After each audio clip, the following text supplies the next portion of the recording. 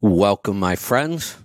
Welcome to my world. It's time for a Destination Health special edition mini-series. We're talking with Sally K. Norton, the author of Toxic Superfoods. Sally, welcome.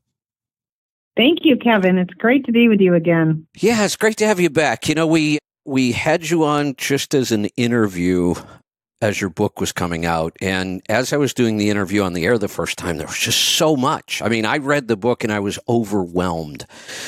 I had met you at a conference earlier and really wasn't paying attention to oxalates until I talked to you, and you just fascinated me with it. So it solved a lot of problems for me. So a lot of mysteries that we weren't figuring out, like a big one. I experienced it myself, and then we were able to solve this and figure it out, and we helped a lot of other people.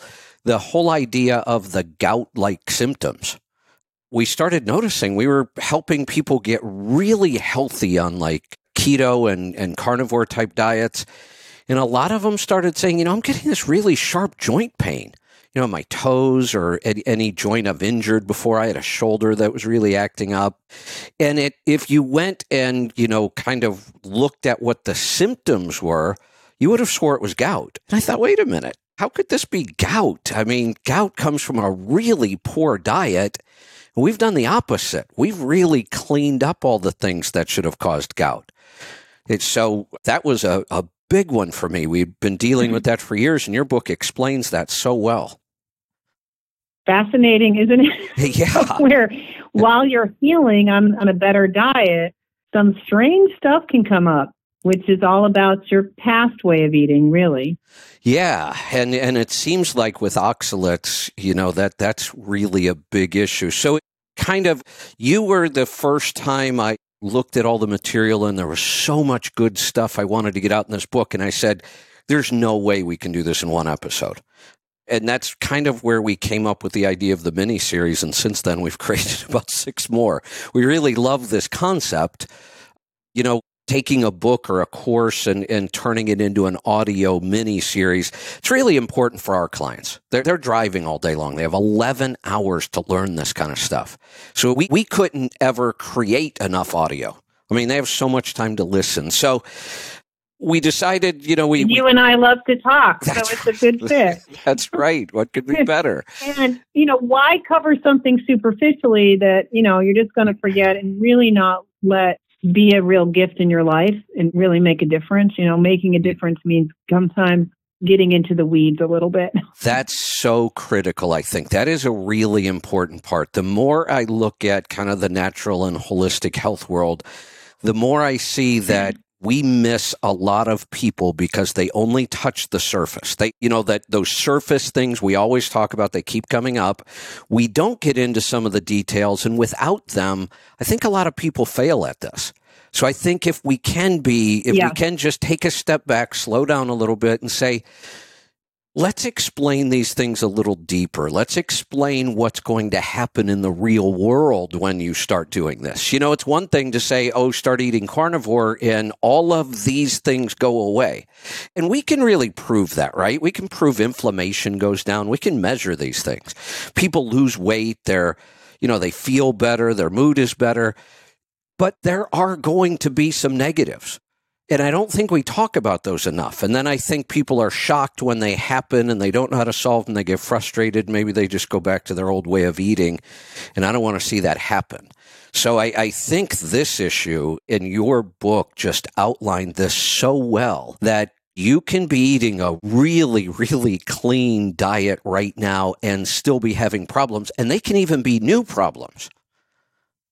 That's absolutely true. And so it's so important to know you're really on the right path, and it has this other piece to it as part of the real healing process that's going on underneath. And to just pretend that you can just do this one way of doing things and put up with things that don't seem to fit your picture of what it means to be healing, you're lost and you won't stick with it. You'll say, well, it was okay for a while, but it stopped working. Right. Right. And isn't that a pretty clear pattern? when people try to lose weight, don't they go through this over and over and over? They're told, eat low fat and exercise a lot and you'll lose weight. And if you eat low fat and exercise a lot, you're going to get sicker and sicker every year, right? Yeah. Yeah. So that failed. Deplete yourself. Right. And then we were told, oh, well, And then you're like, oh, maybe I didn't do it good enough, so I'll do it again. And that's what the doctors usually tell people, right? The doctors give this old tired advice. Then the patient comes back, nothing has happened, and they blame the patient. Absolutely. Every time. It's your failing. You didn't do it right. And people are sick of hearing that because really you give it your best shot with all the information you've got and it doesn't work. How about what you're being told doesn't work? Yeah. How about what if we told people the better you are at following your doctor's advice, the unhealthier you might become? Isn't that sad?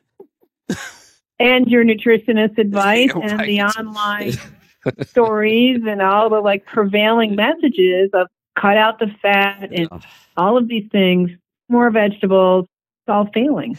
It is.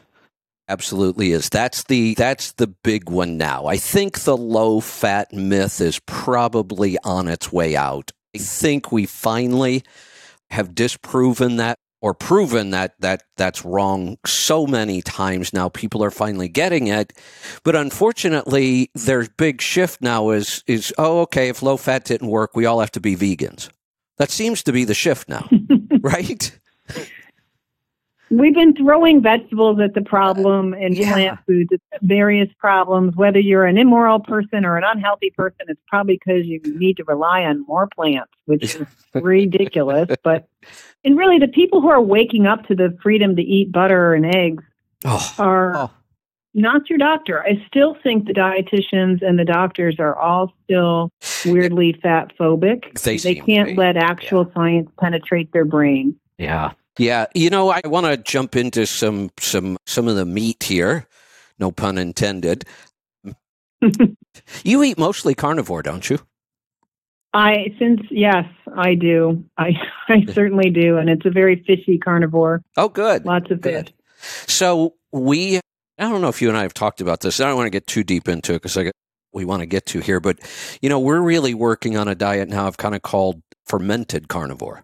So it is really primarily a carnivore diet. Eat as much meat and animal products as you want because they're virtually impossible to overeat those things. And then how much fermented food can we get in? Now we're even starting to look at fermenting meat and fish. It's a known thing. Yeah. People get into it. I've not really specialized in that one. Been doing a ton of fermenting. I've fermented just about everything. I'm doing a fermented hot honey now that's really incredible. But I haven't got to the meat and fish. I think that's going to have to be my next project. A lot of people start with liver and put liver in a jar and leave it sit in the fridge forever. You know what? They call that high meat because they say high meat. When you eat it, you might have hallucinations. That worries me a little bit. Yeah, I guess it's a sort of mushroom. I know. It's a fungus after all. That one does seem a little weird. So let's jump into it. So I've met you, I've talked with you, I've learned a lot, I've read your books. When this book came out and I started reading it, I went back to it again recently for this mini series, and I found something that I think if a lot of people, if they get the book, they're certainly not going to go right to this page. They may eventually get there. I really liked this, though, for myself. This really kind of opened up my eyes in a lot of ways. So I want to start with this today where, we're kind of calling the last recording we did, that'll kind of be the prequel, and then this is part one. And I love using this as a way to get people into this topic because it really opened up my eyes. You have on page 277 of the book when they go buy it, which they should do right now, or you have this form on your website that can be downloaded. We'll talk about that later. You have kind of a checklist, right? Kind of an inventory. Tell us about this and how you developed this and what it's all about. This is a self-inventory in the field of toxicology and looking at diseases that come from toxic exposure. There's not good diagnostic tools ever for any kind of toxicity disease. And what's happening is we're over-consuming oxalate, which is a toxin, and you end up with this toxicity disorder. And so the only way we can really discern if this is a possibility in a person is to look at their exposure to that toxin and the response to that exposure. Is there a set of symptoms coming out from that? So this was started off as risk. Well, it started off as just the exposure symptoms and exposure inventory that I developed many years ago. And then I realized I needed to add in the risk factors as well, because if you also have the risk factors set you up for an additional levels of vulnerability to the oxalate harming your health, then that is also really helpful. It's like, wow, you can really see your picture there when you see, yes, I've been living on potatoes forever. My mom brought me up on them, and I eat them every day and these kinds of things. And I've been having these bursitis and this achy back or this stomach issue, and I'm starting to get like IBS or whatever, So you've got these patterns of exposure and symptoms showing up at last, which is oftentimes you don't get the symptoms in the beginning. So symptoms alone are not enough. But if you also realize that maybe you're early in the game and you don't have a lot of symptoms, but if you have these risk factors that increase increase the power of oxalate to get from your food into your blood and make it harder for your body to get rid of it, those things will really get you into real trouble with oxalate with really kind of a modest exposure level. So even if both your exposure and symptoms seem sort of ho-hum, whatever, but if you have these risk factors, that's another flag that we need to pay attention to. I think the way you just described that, I think is why I got so much out of this. My mindset, even after talking to you somewhat, reading the book, being exposed to oxalates in the beginning, because it's a new topic and I'm trying to work my way through it, my mindset was I was looking at the really high oxalate foods, spinach, kale, beets, the worst offenders. And I was kind of thinking to myself, look, if I'm not really eating a lot of the worst offenders and I don't really have any major symptoms, I don't have IBS or anything, this probably isn't anything for me to worry about. That is absolutely false. Exactly. Do not think that way. Absolutely false. do not think that way. That was wrong thinking on my part. And I think this checklist really kind of helped me understand that, because it's a quick look to see all of these factors and all of these symptoms. Oh, first off, I didn't realize how many foods had oxalates in them, and enough that if you might not think you're over-consuming those foods. So you might think this isn't a problem for you. I'm going to tell you need to think again. I would almost venture to say it. I'm going to ask you the question, because you would know this. I'm just going by the little bit I've learned so far.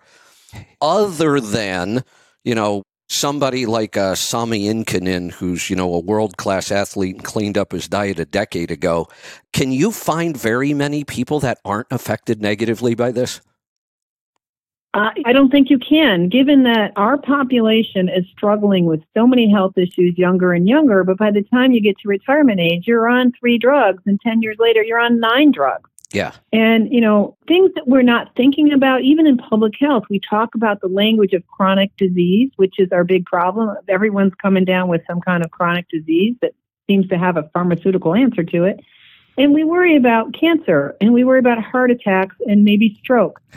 The truth is, all 3 of those combined don't happen as much as osteopenia and osteoporosis do. And bone thinning and weak, fragile bones affects men even worse than it does women, because when men fall, they trip on the threshold out the back door, they may never get out of the hospital alive.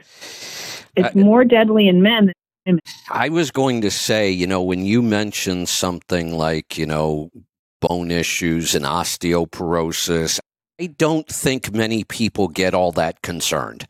I think in their mind it's like, oh yeah, that happens when you get old, you get a little bent over, and that's not what we're talking about here. I don't think most people realize that one of the leading causes of death in the elderly is falling, and it's not the fall that kills them. We're not talking about major falls here. We're talking about little trips, but they break a hip bone. Little trips. They're as good as dead. Well, you want a more depressing story, Kevin? Well, not really, but we should probably tell it. You need to hear this. I know. You don't have to wait till you're 78 to trip and then never leave the hospital except in a coffin. I have clients who were diagnosed with their osteoporosis in their late 30s because they were heavily into almond butter and whole wheat bread from the health store. And one in particular, and he was 48 at the time, he was out on a mountain bike ride by himself, and he took a spill. And that broke his neck, and he's quadriplegic, still alive now, finally doing better now that he figured out carnivore and oxalates, and he's gaining some function back, and he's gaining back joy. But he's had 8 years of misery wondering why he's alive. And it's the osteoporosis. It really is one of the examples of these chronic diseases that oxalate can create. You know, I want to go back and clarify something. You said he was mountain biking, he crashed, he broke a bone, and people are going to say, well, he broke a bone. It was an accident. He shouldn't have been on the mountain bike or whatever. No, his bones shouldn't break that easy. I don't think people realize that sometimes you shouldn't have broken a bone.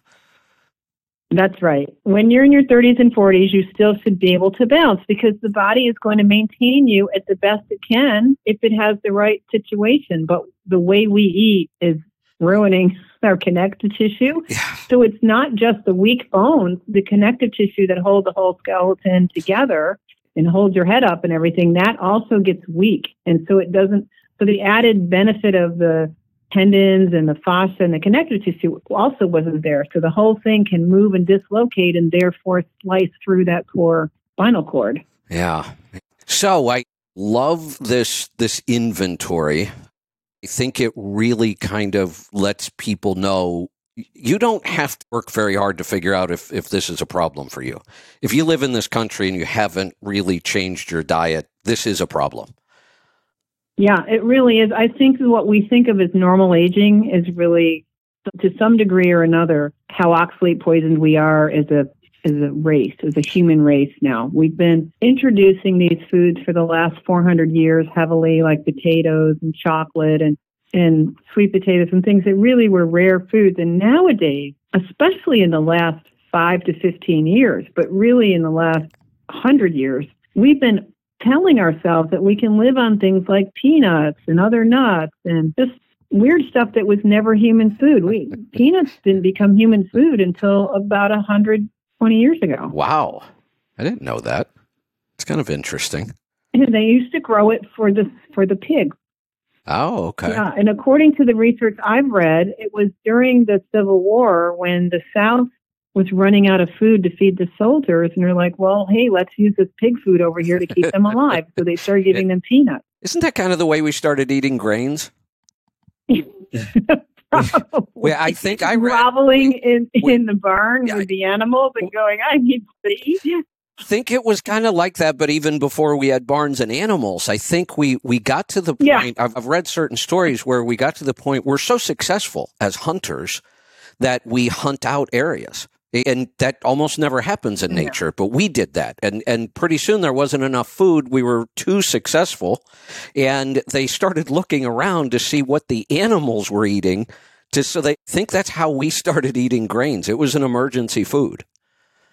Yeah, all plant foods, I think, are really like, let's get by, or, I got a little, I'm just hiking along and bored. I'm going to chew on this twig. And yeah, here's a couple berries. Oh, those taste good. That's not bad. We haven't killed an animal in 2 or 3 days. I'm a little hungry right now, so maybe I will chew on a tree. Yeah, exactly. What do you think about this? Humans have always been experimenters. We like to experiment with things and what do you think about the idea that so I kind of believe that, human food is mostly animal food. Plant food for humans is kind of a backup, kind of an emergency food. What do you think the idea of plants as medicine, though? Well, I think there's some merit to that because we've been using them for a long time, and they're always meant to be sort of purgative. So if you've got some kind of infection or you've got some kind of stomach bug, you want to give somebody something that will help them to vomit and to have diarrhea to clean them out to try to move that if there's an infection in the digestive tract. So it's always been a kind of a toning or purgative approach to medicines, and all medicines are used in a short period of time, right? 3 to 12 days, and then you're done. A true medicine is not something you take every day. That's what I'm thinking of. I'm thinking along the lines of, we look at, native tribes, and they always had a medicine man, and, it was plants. But if we think of them as medicine and think of our current medicines as just poison and we should get rid of them, I think that's not a bad way to approach this, and look at it as, we have certain plants that have powerful compounds in them. And maybe some of the compounds are even the plant's defenses, but sometimes we can use those powerful compounds short term to solve a problem or to correct a problem. I mean, that kind of seems... It's a stimulation of your own ability to recover can be stimulated by a good whack on the side of the head. And all medicines are some degree poisonous. Most people who study toxicology in college end up working for the pharmaceutical industry. Yeah, most right. toxicologists are working for drug companies. Because you have to figure out which dose won't kill your patient, how much can you give them to get some kind of beneficial response without too much harm. So it's always about that balance. Could we even say that using plants as medicine, we also need to be aware of side effects? Because isn't that true that if a compound has a positive effect, it has to have a side effect? But when we use plants... And that's true with so many things. Yeah, but we're being told endlessly eat plants because there is no side effects to them. We're being told a complete story of fantasy. That's really a big problem where we've accepted this without thinking, that we're not considering the other side, that we're told only to imagine benefits and just hiding the assumptions under that they're really benign in any quantity. That doesn't make any sense, but somehow it's so normative that we'll take that story and run with it. Yeah. Yeah, exactly. One other thing you just reminded me of, I think one of the problems we've done with a lot of these issues is we confuse two words. We confuse common and normal. Almost everything that's become common around health is not normal. And we say it like it is. Oh, well, that's common. Oh, well, that happens to everybody. No. So what? I don't care if it does happen to everybody. If it's not right, it's just not right. Yeah, I mean, why would you want to settle for the mean? And yeah. Why wouldn't you want to find out what really feels like feel good? Exactly. And really, you probably have more of these stories than anybody. Once people feel this change, nobody really wants to go back. In the beginning, I remember fighting with people constant. When I first started talking about the keto diet about 9 years ago, I got death threats. People said I was killing people. You're going to have them lined up in the emergency room with heart attacks. I mean, it was on and on and on. Right? I mean, you've probably experienced that same thing, right? If you talk about, high-fat diets or carnivore diets, people are shocked sometimes. Yeah, we just got a new review online today of someone who says, I can't believe you're letting people eat meat in your book. Within 20 minutes of eating meat, it slaps the arteries shut. Oh, my God. It's just, it's just incredible. And then that, again, we talked earlier about people not sticking with this. But after a while, we were able to prove to people that the ketogenic diet worked. It sounded crazy to everybody. You can eat all the fat you want, and it seems like the more fat you eat, the more weight you keep losing. And then carnivore, when we can get the right ratio of protein and fat in there, works even better.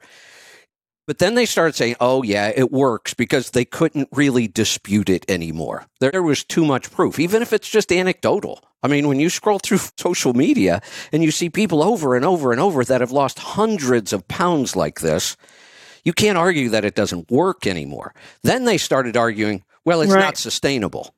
But talk to anybody who's been through this, and they will tell you this is the only sustainable dietary change they've ever made. Well, you really wonder why they're so invested in that narrative. Because why wouldn't you take reality, what's happening in reality, that people find this the easier way to get their weight under control. It's obviously lowering inflammation and lowering stress in the whole glandular and metabolic system and letting the whole metabolism reset and restore you to humanity again. And why would they want to discount the results that you're getting? Yeah. Yeah. Let's go back to the risk factors. I want to jump into this and kind of start to let people know. And we're going to tell them up front. We're going to tell you all these risk factors. We can just about guarantee when we're done, everybody that's listening to this is at risk, or for the most, even myself. I mean, think about this. 9 years, I teach this stuff. I live this stuff. I biohack, I experiment, I do this stuff all the time.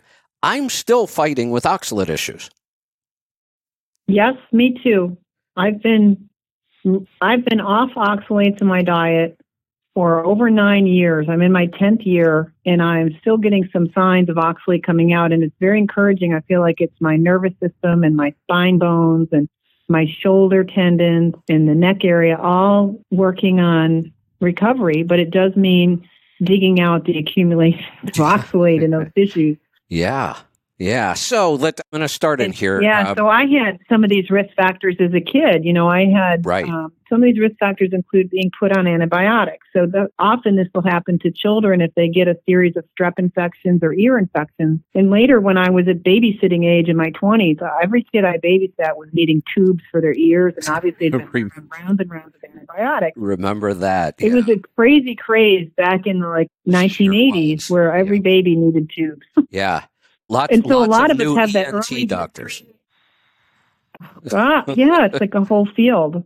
And that whole facial area, the ear, nose, throat, dentition, sinuses, and eyes, those are all heavily affected by oxalates.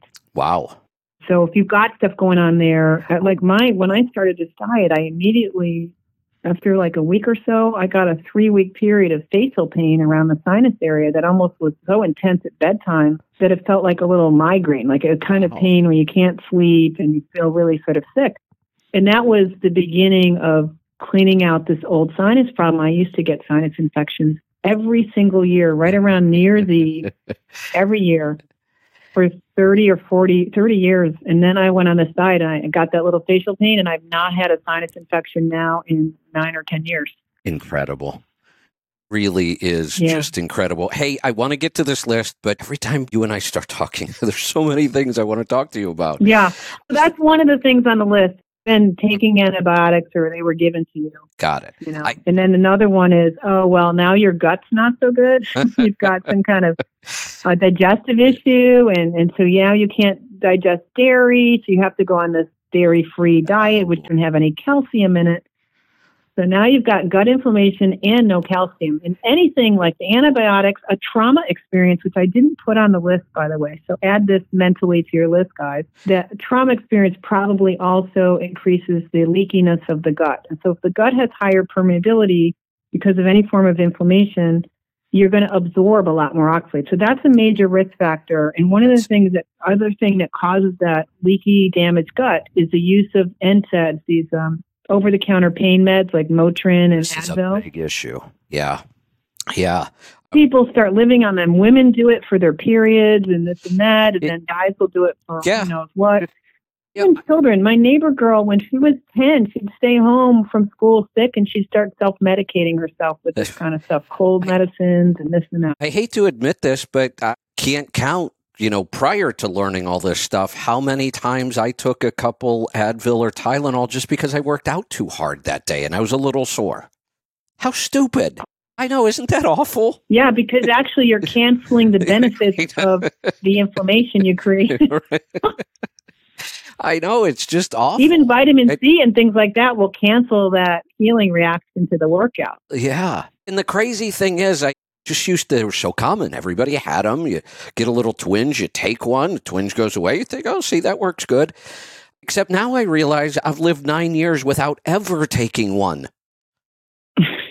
Isn't that lovely? Yeah. That's huge, too, because it only takes a few hours after you've taken this to cause even ulcerations in gut tissue. Wow. And the research is stunning how severely this wrecks the digestive tract. It's hard on the liver. It's hard on the kidneys. So kidneys is another issue. So you either have gut problems, you're either on a dairy-free diet, you have this history of being on antibiotics or using pain medications, and maybe in your family or yourself, you've had some kind of urinary tract tendencies with either kidney stones or UTIs or problems with voiding or frequent urination. Those are all signs that your urinary tract is stressed, and the more stressed it is, the harder a time it has of getting rid of oxalates that you're eating.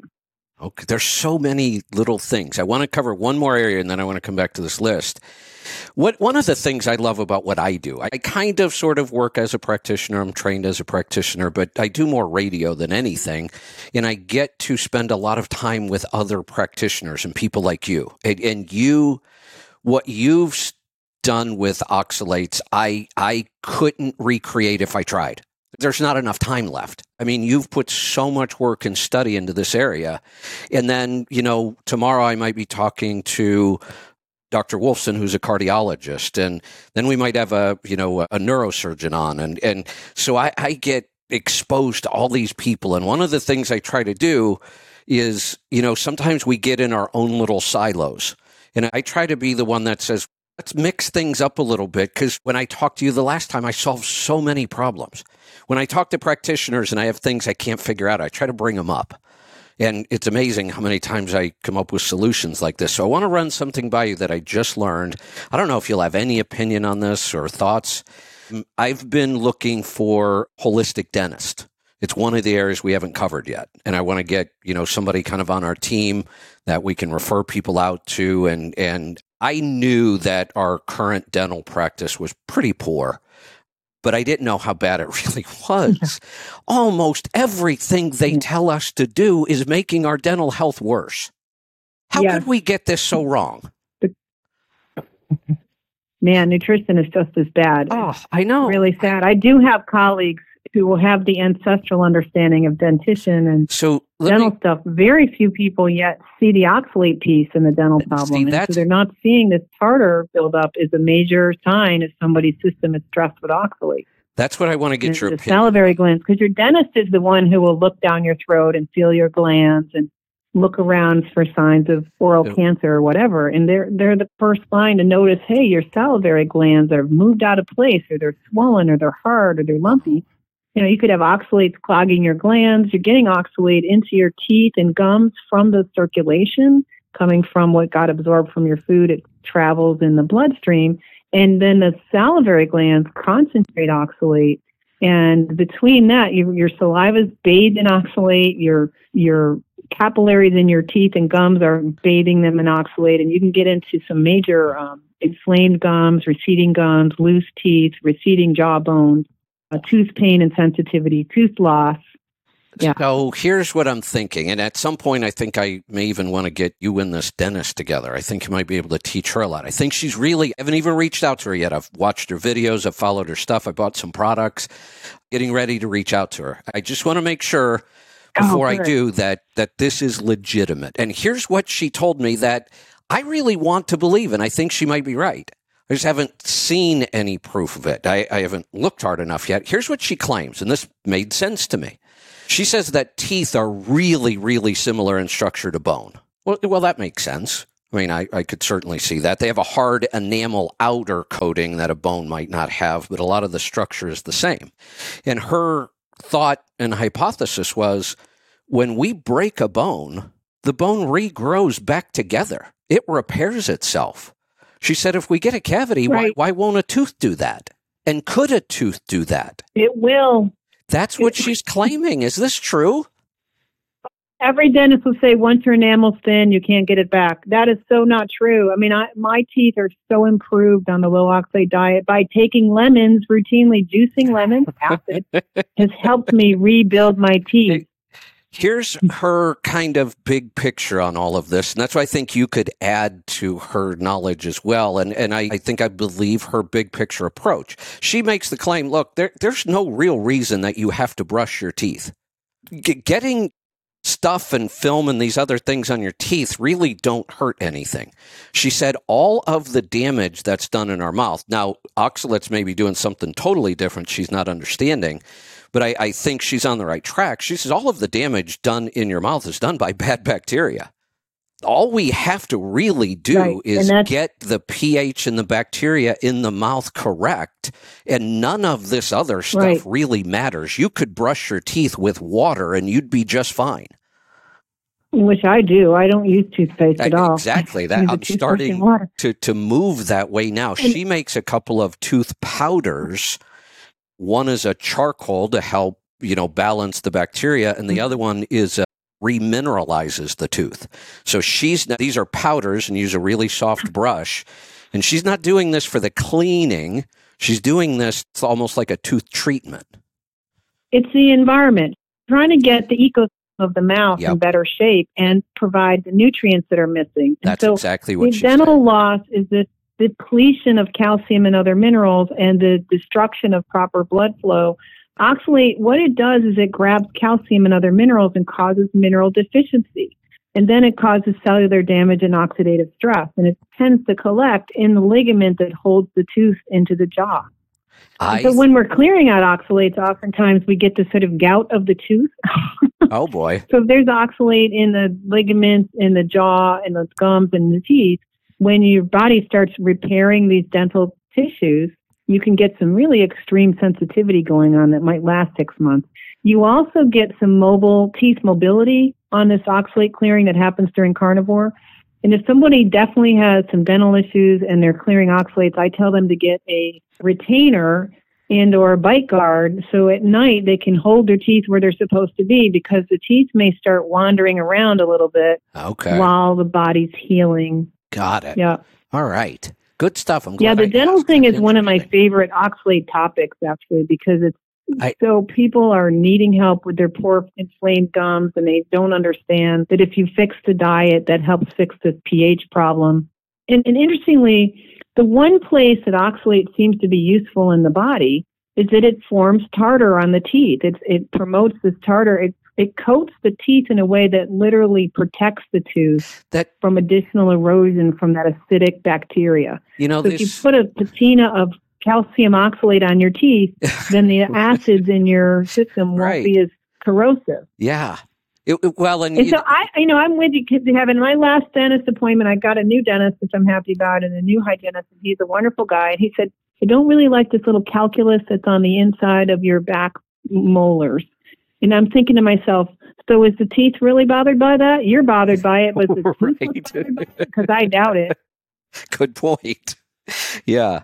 I didn't say that out loud. Because, if you're a weird patient, they don't need you. They have so many other patients. They're happy to ignore you.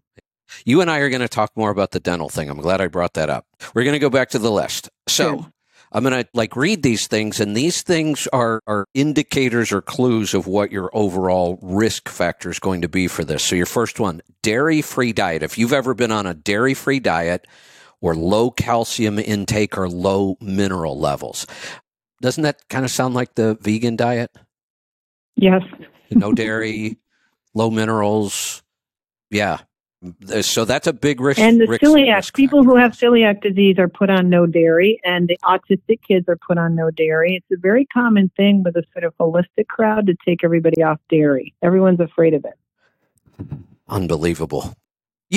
We'll say that even in the holistic world, dairy, if we had to pick one nutrient that's been argued more than anything, it's probably dairy. We like to say that we only want to eat real human food, what we ate as hunter-gatherers. And dairy would be excluded from that. We didn't, I say it on the radio all the time, we didn't chase down ungulates and start pulling on their tits to get milk. We never did that. But we started domesticating dogs to help us hunt, and then we started domesticating the hunted animals like the Maasai do, where they're living on the yak butter that they make, because they do use the blood and the dairy are the two major things for the hunters and the young folks. Yeah. So there's some early use of dairy. Yeah, I'm pretty sure the very first version of a bulletproof morning drink included yak cream. Isn't that how Dave Asprey? Yeah, which apparently does not taste nice at all. I've heard that yak yogurt and yak butter do not taste good to the Western palate. It might taste the way it sounds. Yak. Yeah, yacky. Yak. All right. So back to the list. Frequent prior or current use of gut irritating foods, not necessarily high oxalate. That's interesting. But the ones listed there are high oxalate, the beans, the quinoa, the bran, and the whole grain. Got it. Okay. Yeah. So I didn't know this. This was something new. I learned about this. So there's the oxalate that we consume, but then what we're really looking for is how much oxalate did we absorb, right? Right. And if we have leaky gut or damaged intestines, then we're going to absorb more. That's why this is a risk factor. Huge amounts more. Got right. It. Okay. So, like, instead of 10%, maybe 50%. Like, some dramatic difference can occur there. So can we go look and make a correlation between people with autoimmune diseases and oxalate problems? I would expect that almost everyone with an autoimmune disease needs to be on a low oxalate diet, and that oxalate has been promoting the immune activation. It's a what's the word for that? It's a underlying stimulus that's turning on the immune system too much. Got it. Okay. That's good to know. We talked about this, use of non-steroidal anti-inflammatories, NSAIDs.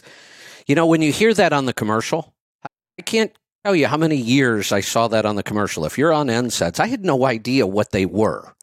I didn't know they're talking about things like Tylenol and Advil. I thought NSAIDs was some crazy class of drugs that, I don't even need to know about. But no, NSAIDs, just about everybody's taking them and they should stop.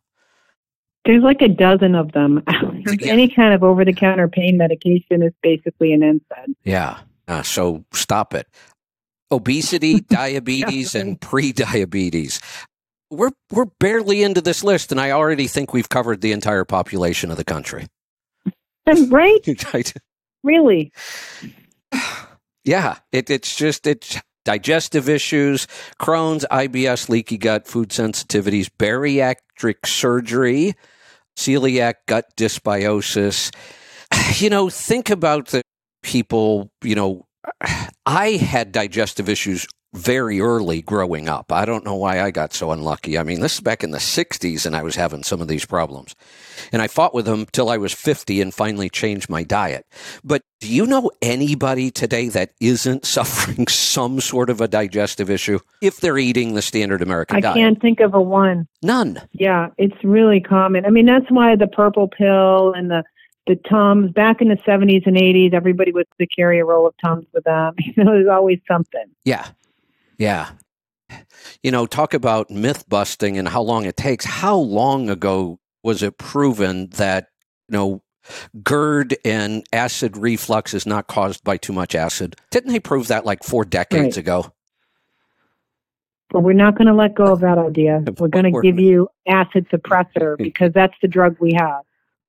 Okay, here we go. Back to the frailty or other chronic non-oxalate issues. Frailty, I understand. What are some of the other chronic non-oxalate? What kind of things? Well, like kidney disease? Is that what we're talking about? Or liver disease? Or Well, unfortunately, you might imagine kidney disease, but honestly, I think most kidney diseases are created by or made worse by oxalate in the diet, and it is an oxalate-related disease. It's actually, at this point, it's almost hard to, from my standpoint, imagine a disease that didn't have an oxalate connection, but there are some. There are genetic diseases, and not everything that everyone has is oxalates. But if you've got a condition, you're in no position to handle more toxins. That's a good point. That's a good point, that even if the oxalates aren't the primary driver, they could be a big factor still. That's why I'm very concerned about using spinach in hospitals and nursing homes and old age facilities and things like that. It's abusing bodies that are at the brink of extinction. They're really struggling. They're in the hospital. They're under nursing care. They're elderly and frail and can't live in their own homes anymore. And we're willing to give them these foods. I think that's a terrible mistake we're making. I follow a lot of nutritionists on Twitter, and I follow the whole gamut from the traditional that are still giving the really bad advice all the way up to the, people today doing really well. And the one thing that they do, because this is what the nutritionists do all day, a lot of them post pictures of hospital food. It is awful, just awful. It is so bad. It hasn't been good for a long time, but they managed somehow to keep making it worse. Exactly. Yeah. Now you have, that was kind of the checklist. Then part 2 of the symptoms or existing diagnoses. This one is kind of shocking. This takes up like 3 pages. And you break it down like connective tissue problems, joint pain, aching, and weakness, arthritis or gout, swelling or inflammation around joints, tendonitis or joint weakness. There's just, the list just goes on and on and on. Then digestive problems, and then calcifications, things like bone spurs, dental tartar you mentioned earlier, salivary stones, thyroid stones. Then you have a whole group of metabolic problems, eye or vision problems. Oxalates are affecting my eyes? Probably the most affected organ beyond kidneys, or maybe before kidneys, is the eye. Wow. Eyes and bones. We don't know any of this stuff. Too, Why don't we know any of this? This is surprising to me, too. Yeah. I was the only kid in my family who loved the Swiss chard and beets and all the vegetables, and I was the only one of 5 children who needed glasses in 10th grade. In fact, none of them really needed glasses until they get their 50s and 60s and needed readers. But me, the kid who was used to abuse the other children because I would eat my vegetables and they wouldn't, I was the one with the glasses. I was in bifocals by the time I was like 21. What is the one food they always told us to eat for our eyes? Carrots and anything green. What does carrots have? That's a great story. There's a great story about that, where that comes from. It was government propaganda in World War II where suddenly the carrot was good for your eyes. Boy. So. Yeah. Well, isn't it supposedly the science is because of the beta carotene, right? That's what they're trying to claim. But technically, it's vitamin A, and we don't absorb vitamin A very well from plants. Yeah, well, you have to convert the beta carotene, and it's only like, a third the amount. It's called a retinol equivalent. And actually, if you look at vitamin A, it's so confusing because we use international units. And right. This and that, and there's retinol equivalents, and the whole thing is like a real head scratcher. Like everybody's twisting themselves and not knowing how to talk about vitamin A. And beta carotene is getting, and the carotenoids generally are getting way too much credit for being good, when in fact the research shows when you supplement them, it causes more death in lung cancer patients and more problems. It doesn't benefit us very much. I can imagine. This continues. Eye and vision problems. I'm not reading each individual one because we'd be here for an hour. I'm giving you the big categories. Neurological issues. Could my brain fog really be caused by oxalates? Your poor brain is not like a neurotoxin. And I'm surprised at how many people, followers especially, are telling me, like through Instagram and so on, that they were in counseling for 30 years for anxiety and going on this diet. They're totally free of it. Like, they didn't need to spend all those hours at the counselor's office. They needed this diet.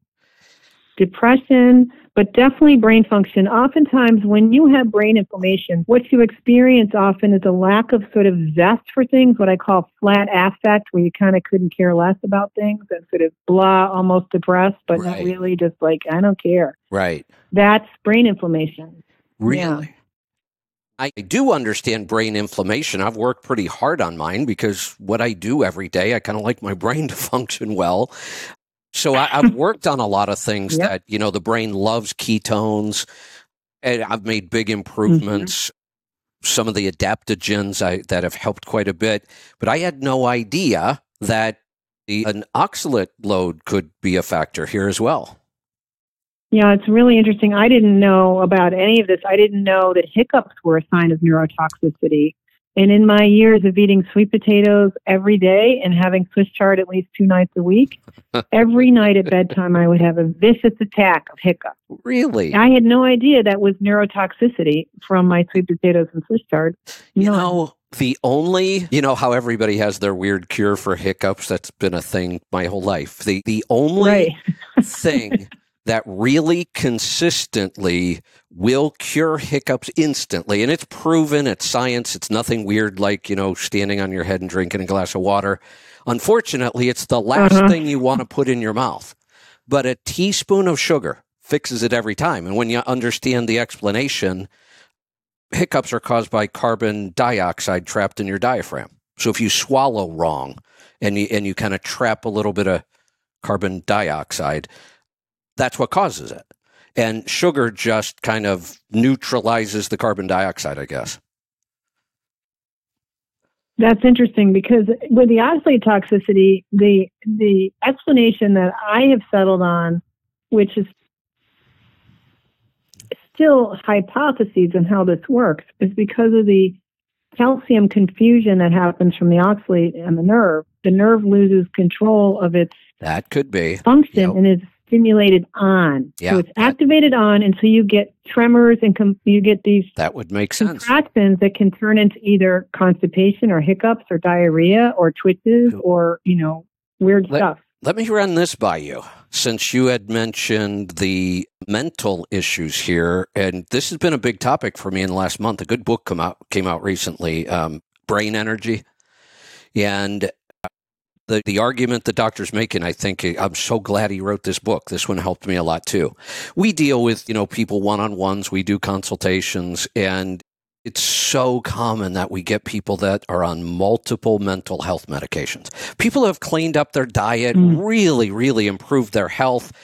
They do not want to let go of these things. We're trying to convince them, look, they're toxic. No, well, I don't want to go back to the way things were before. And I'll tell them, look, all during this consult, you're still telling me these things really aren't helping. There are still issues. We're trying to help them with the issue, but we can't till we can get them off of these things. And they hold on to these things desperately. They will get rid of all their other drugs. Their diabetic drugs are gone in a heartbeat. They never even flinch. Their high blood pressure medication, gone. Boy, you get to their SSRIs, they do not want to let go of those things. Yeah, it's the anxiety is intense, and it's very painful to have mental issues. It's just it just racks you at your very core. Here's how bad our pharmaceutical companies have gotten. It took me a little while to figure this out the other day. I don't know. Do you watch much TV? No. Okay, so you don't see all the crazy drug commercials. I try not to. I mean, at the gym, I have to watch them because there's 6 TVs at the gym. I usually have a TV on somewhere for a couple hours during the day. I just like to catch up on the news at the end of the day so I know what's going on the next day. And it seems like the news channels are flooded with these pharmaceutical commercials. Well, there was a commercial that came on. Which is really profound if you think about who's paying their bill. Yeah, exactly.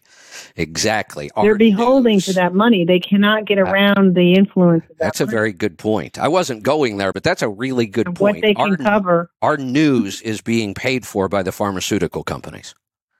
So therefore, it's always slanted. We get to determine they get to determine what we're going to see. So I see this commercial, and I can tell it's a pharmaceutical commercial, but I can't understand. It's so odd. They never talk about a drug. There's no long list of side effects.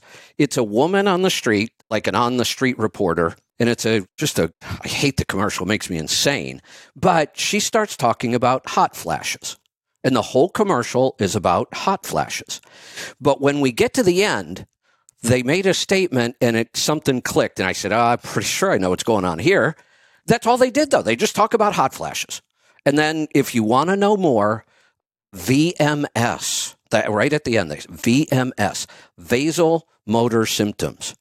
That's the technical term for hot flashes. And then they say, really excited, we have a diagnosis now. It's real. We need to talk about this. And as soon as they said we have a diagnosis, I knew what they have. They have a drug then. That's all this is. Yeah. But I thought, why aren't they telling me what the drug is?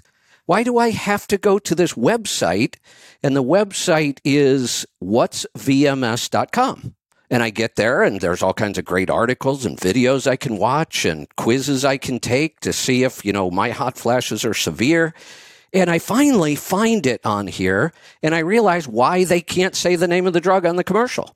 Because they're promoting it off-label. Do you know what they're recommending and prescribing for hot flashes? SSRIs. An SSRI? Yes. Yeah. Can you believe that? I guess you can, but... Probably the latest brilliance in marketing is to have a little girlfriend conversation that sucks you in. Exactly. Yeah. But part of it it's not just women who get hot flashes. Yeah. Part of it is that doctors are allowed to prescribe drugs off label. You're not allowed to advertise them. It's illegal.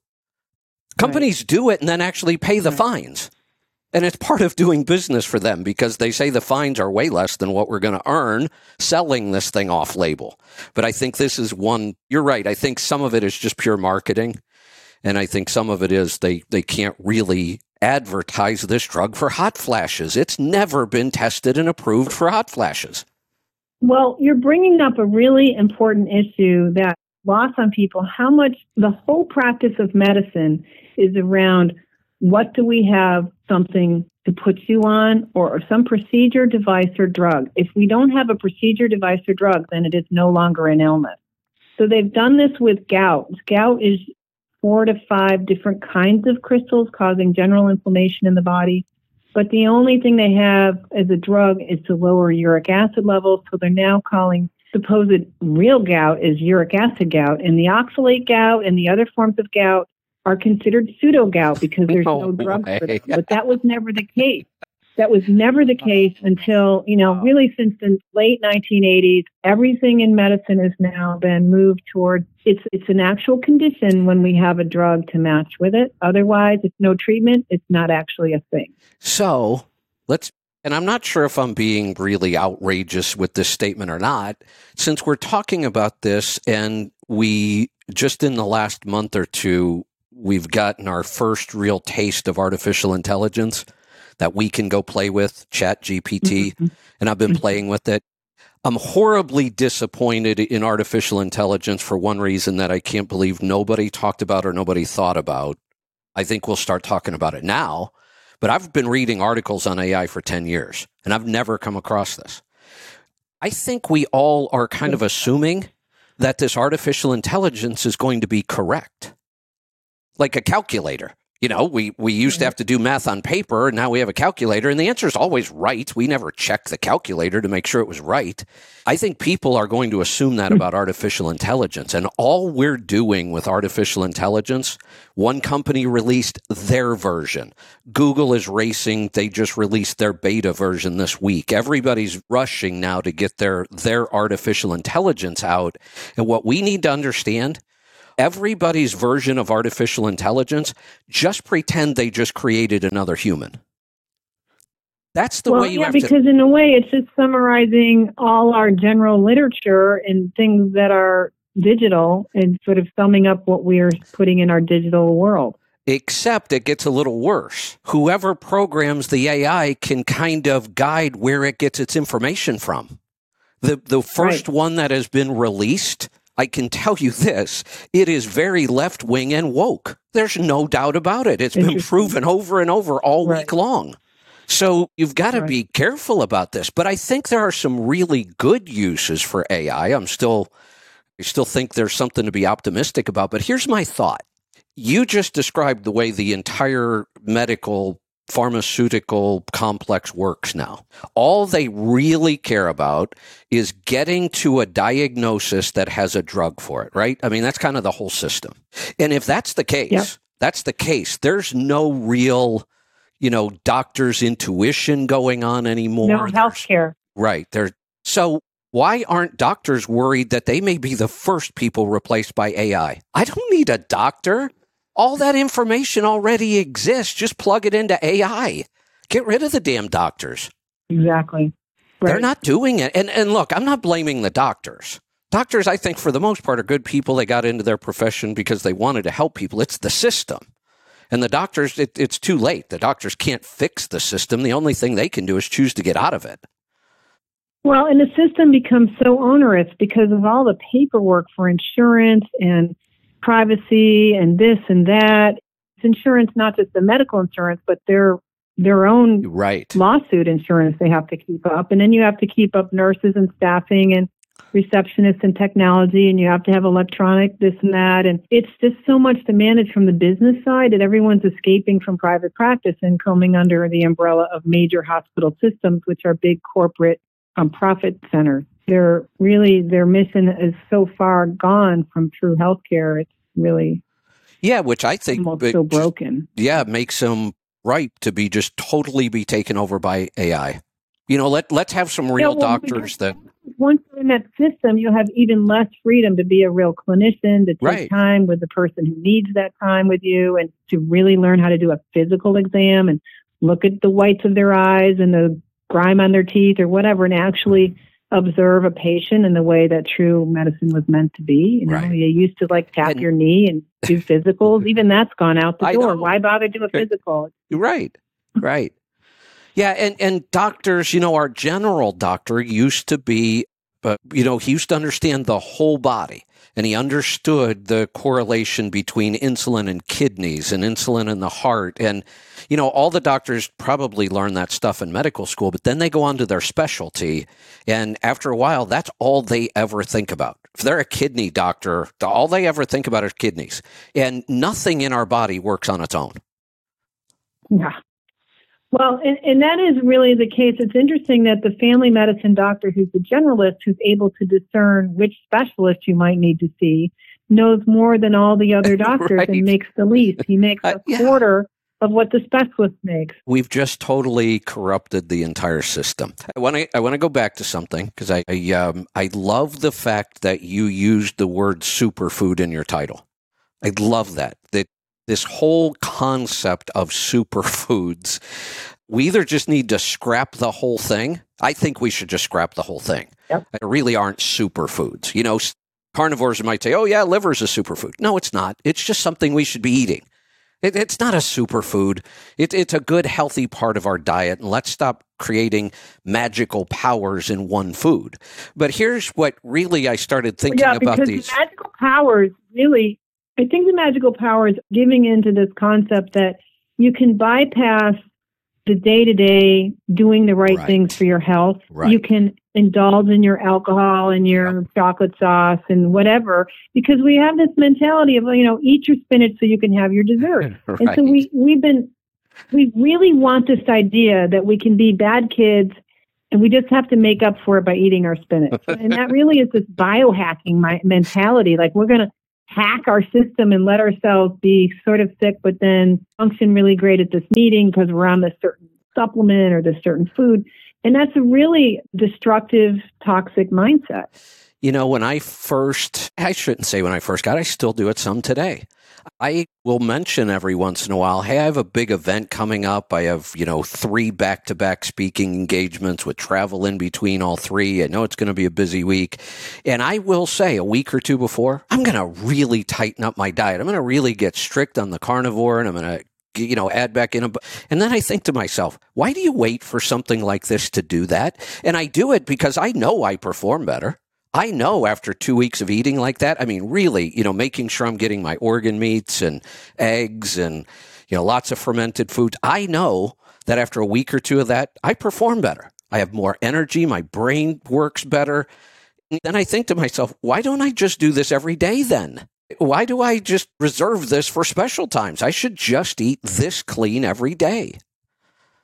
Well, you definitely should eat clean and eat in a disciplined way and eat for nourishment, but it's okay to vary it. I think too much of the sameness is also not really what we're designed for. We're designed for seasons and we're designed for stimulus. It's like you don't stay on the treadmill all day, every day. You only go a few days a week. So I think you should get yourself off the hook a little bit on one side where going in and out of you perceive now as perfection is probably okay, provided that what's in between times is still playing to the heart of your sense of what's good. Anybody that has a basic understanding of the kind of nutrition we talk about would look at my everyday diet and think it was really, really clean. Like there is zero cheating with grains for me in 9 years. I haven't eaten a grain. I just don't. That's just not something that, every now and then somebody will tell me, oh, yeah, I had a slice of pizza the other day or I had a burger and I ate the bun. I haven't done that in 9 years. Yeah. It's actually easier, I think, to stay consistent. It almost seems going in and out of it. Teasing yourself with a slice of pizza is not helpful.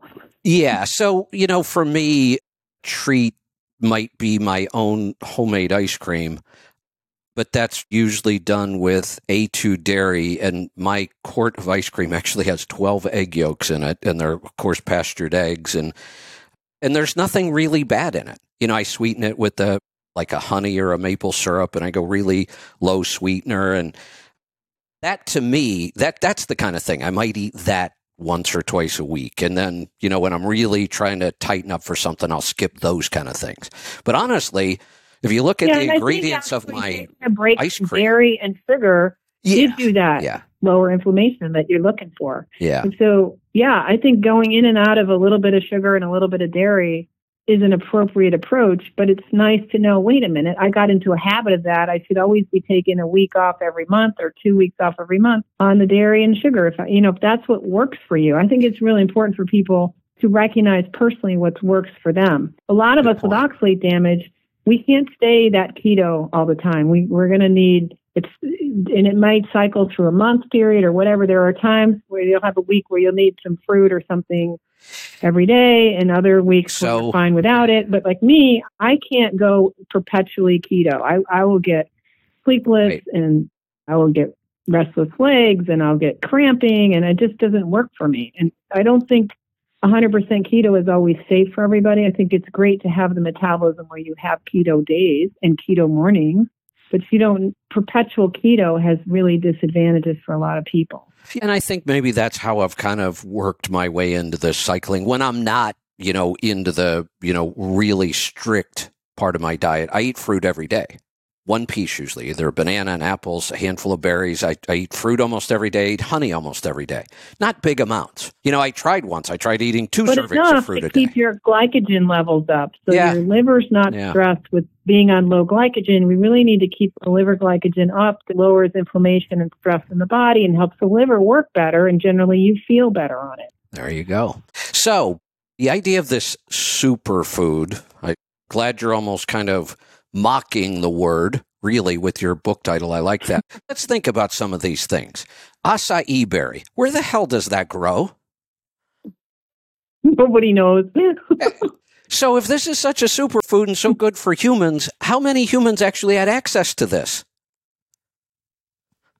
Yeah. And if it does have some benefits, it's probably more in the medicinal category where you'd eat 2 tablespoons because you've got something wrong with you for 2 days. And then you're done. I think you're right. All of these superfoods seem to come from weird, exotic parts of the world that nobody even lives in. A lot of them that are like, where is a chia? Does anyone know what a chia plant looks like? I mean, I guess you can do a chia pet. That's right. Now, how funny is that? You and I grew up in, the same era. The chia pet was a big thing when we were kids. You buy this little, or clay figurine. Clay. Yeah.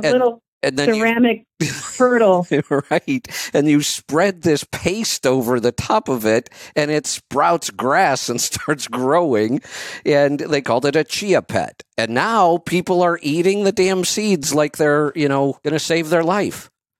Yeah, and it was never a food when we were kids. No, it was a Christmas gimmick. That's all it was. It's really sad because people are doing these chia bowls for breakfast every day. It's killing their kidneys. And they tell me, my son loves chia bowls and he has kidney. That's why he has kidney stones. Come on, that's killing him. Yeah. So this idea of all these and if you go look for a list of superfoods, what are the odds you're going to find animal products on any of them? So sad. They're missing. Yeah, it's all plant foods. Yeah. And then they brag, what's a superfood? Look at the level of like bone marrow and exactly, right. Yeah. I don't know, sauteed adrenals or something would be better. Yeah. I really like kidneys, by the way. I think kidneys taste delicious. They're high in copper for people who eat copper. And I can eat anything. I mean, the list of foods that I won't eat, well, now there's a huge list of foods I won't eat, but taste-wise, I mean, I was super picky when I was a kid. Now I'm the exact opposite. I can eat almost anything. The one organ meat I just can't do are kidneys. I've tried. I can't do that one. Have you done my recipe? No, maybe I should try that. I have 2 recipes in my PDF cookbook that's on my website, and I like to make them for like a special occasion, like a Mother's Day Sunday for myself or a birthday. I like them that much. Okay, I'll look at your recipe. I'll give it a try. I do, I've done crazy organs. I just mentioned adrenals. I have actually eaten adrenals. You can buy them from U.S. Wellness Meats. They sell adrenals. Oh, Never tried that. Yeah, you get a tiny little package of them. They're not very big. So maybe I'll try the kidney thing again. All right, let's go on someday when you're wanting to have fun. It does have, like, the recipe has some sauce ingredients and uses some coconut manna, and that's fine. Uses some mushroom stuff. Love that. Yeah. So let's move on to, we've been talking about these oxalates. They're in the food. Let's talk about why these things are dangerous. Why all these foods that they told us were so healthy, beets and kale and spinach and almonds and, almonds, huge food that people that didn't even eat almonds, once they go keto or paleo, almonds become a big part of the diet. So that's probably another reason why we saw people dealing with this. After they made the change, they probably added some foods in that they shouldn't have. Yeah, because most people come to carnivore from keto. Right. Yes. So they've just overloaded themselves for 6 months to 6 years on almonds. Right. Because we eat almond everything when you're on keto. Because you're getting rid of the grains and almond flour and almond butter. They're nice substitutes, but we have to make people... Almond milk? Yeah. We have to make people aware this part of that issue. So just give us a quick explanation of why there would be something so dangerous and so destructive to our health in all of these plants that we're supposed to be eating. Why is this even there? Well, if you go out and just hike around nature and try to find a nice salad out there and a nice kind of almond nut bar hanging out, it's really hard to find that in nature. There's not a lot of edible plants out there. I love when you say that. Seeds are entirely designed to be inedible. Good point. Right? There's no way that tree or plant or bush made that seed so it would be a tasty little digestible, innocent treat for you. That's its baby, man. It's heavily armored with all kinds of defenses. It is not digestible if you're supposed to poop it out with some fertilizer on the other side. You're supposed to get fruit around it, but the tree never made a fruit for you because you were supposed to leave it alone. But you didn't because you have industry doing all this stuff for you. Yeah. So that's a simple explanation. Plants have been in an arms race with animals to be as toxic as they can to defend themselves from funguses and insects and other herbivores that want to eat them. If they were edible, they'd be extinct. You can't eat everybody's babies and have them carry on in the future. You're eating all their babies, and it doesn't work. I think it's one reason why birds are messy. Birds naturally spread seed and make a big mess. If you ever owned a bird, you'll get bird seed all over your house because they tend to flick it a lot as they're eating it. So they're simultaneously eating it, but a third of what they're supposedly eating lands on the ground somewhere. And so that's helping the plants distribute their seeds. Same with squirrels. Squirrels carry stuff all over. They'll take the pear from my neighbor's house across the street and bring it to my yard and leave it half eaten in my yard. And they'll take the tomato from my yard and take it to his yard and leave it in his yard half eaten. You're right. So they're very useful distributors for the plants. So the plants are giving us squirrels and birds and rabbits these fruits to help spread their seed around, and we're pretending that we're squirrels, birds, and rabbits when in fact we're apex predators that are out here really thinning the herd so that the herbivores aren't starving to death because they've overgrazed their area. The poor deer are coming in and eating your hostas because they don't have enough to eat out there because there's too many deer. Nature works so well when we leave it alone. When we start staying in our lane. The one story I remember that was just fascinating to me was when they reintroduced the wolves back to Yellowstone. And one of the changes that occurred, they documented all kinds of changes in the park when they did this. And it was bizarre. One of them was I forget what kind of tree, I think they might have been aspens. The aspens, all of a sudden, we started to get all kinds of new aspen groves right along the rivers. And people realized that used to be that way. There used to be aspens all over around the rivers, and they disappeared. Well, why? Well, because the ungulates, the elk and the deer, and all of those that eat trees could stand there all day long and eat them because there were no predators to scare them away. Right. And when the wolves came back, the elk and deer can no longer just stand there and eat those trees all day long, and the trees actually grow where they're supposed to be. Right, because the elk or deer just get a few leaves and kind of trim the Move tree a along, bit, but the tree right. doesn't completely get grazed down to nothing. Right. But if a Yeah. whole herd of these elk can just lay there all day and nibble on the tree whenever they want, they kill the trees. Yeah, it's kind of like the way we're doing the cows, where we're leaving them in the same pasture too long and not keeping them moving. Yeah. We're kind of ruining the whole pasture system. I just had Joel Salatin on the show the last couple of weeks. His father invented the electrical fencing system that allows them to move their cows every day.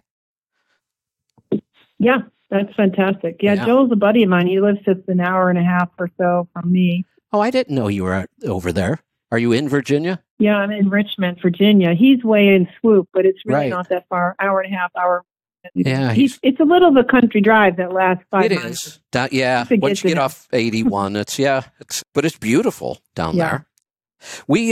Virginia is beautiful. It's got this sort of Appalachian rolling greenness. It does. It's lovely. Yeah, and he's right there in the Shenandoah Valley, right? Mm-hmm. Yeah, beautiful. All right. So oxalates are weapons for plants. That's the whole reason, because people might question, that can't be right. We're supposed to eat vegetables. Why would there be something bad in there? But that is a really good explanation. Plants don't want to be eaten, just like animals don't want to be eaten. Animals can run away. They can fight back. They have all kinds of defenses. And these chemicals, and oxalates are one. It's a big one, really big one. I would say easily, now that I understand it, by far the worst.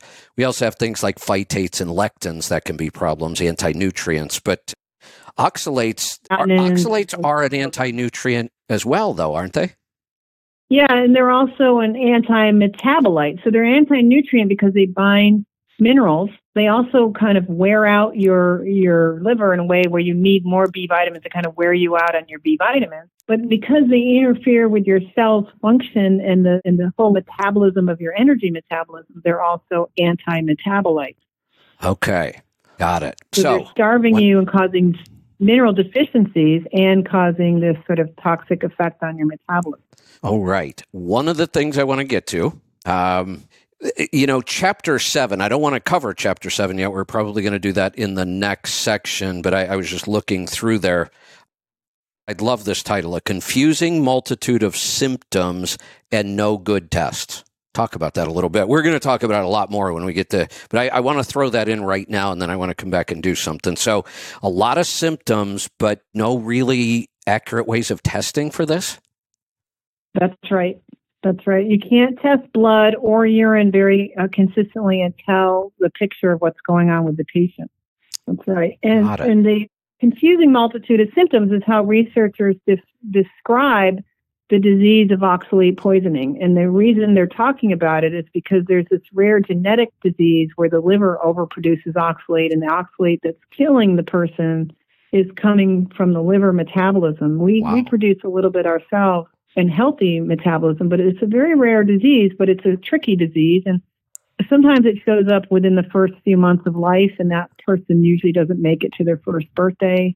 If it shows up around age 2, they usually make it to age 4 or 5 or 9.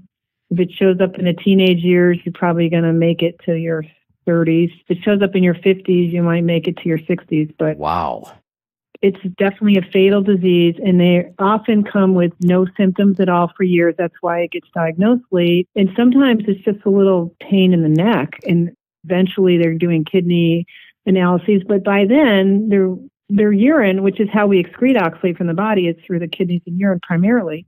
The urine doesn't have much oxalate anymore because the kidneys are getting so filled up with oxalate. The oxalate starts acting like a magnet to itself. Can't get rid of it. So the oxalate doesn't pass through the kidneys as well as it should. So blood tests don't show the oxalate. The urine tests are variable, and you can't really tell. And they don't have other good tests, and they just don't look for it. So by the time they're looking for it, you're in trouble.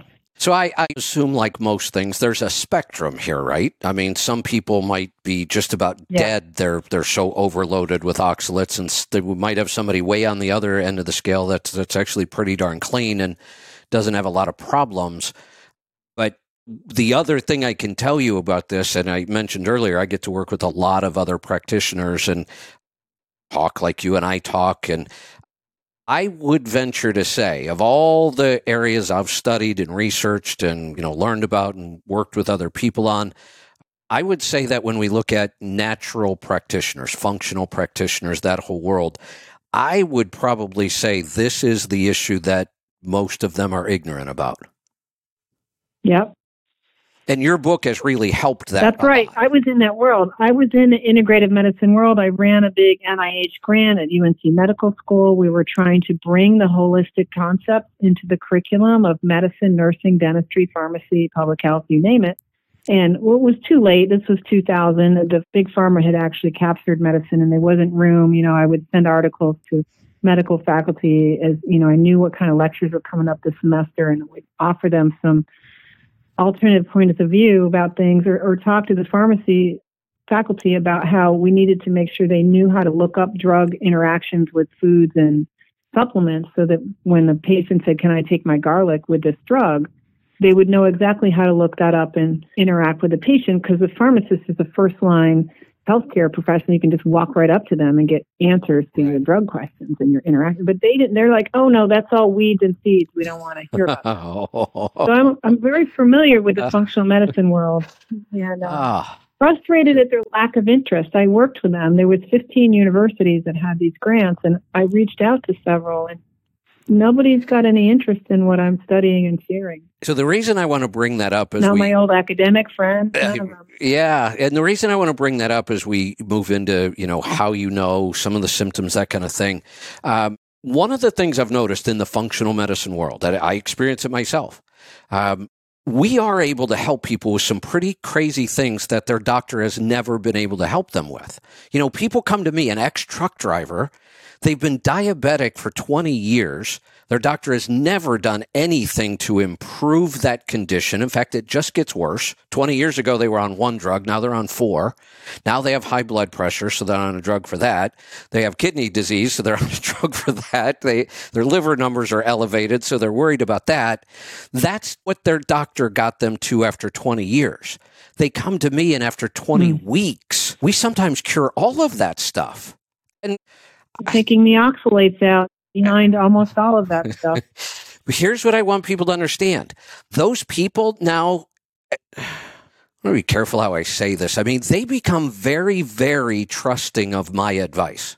And I understand why. And I'm glad that they do. I mean, I think that's amazing.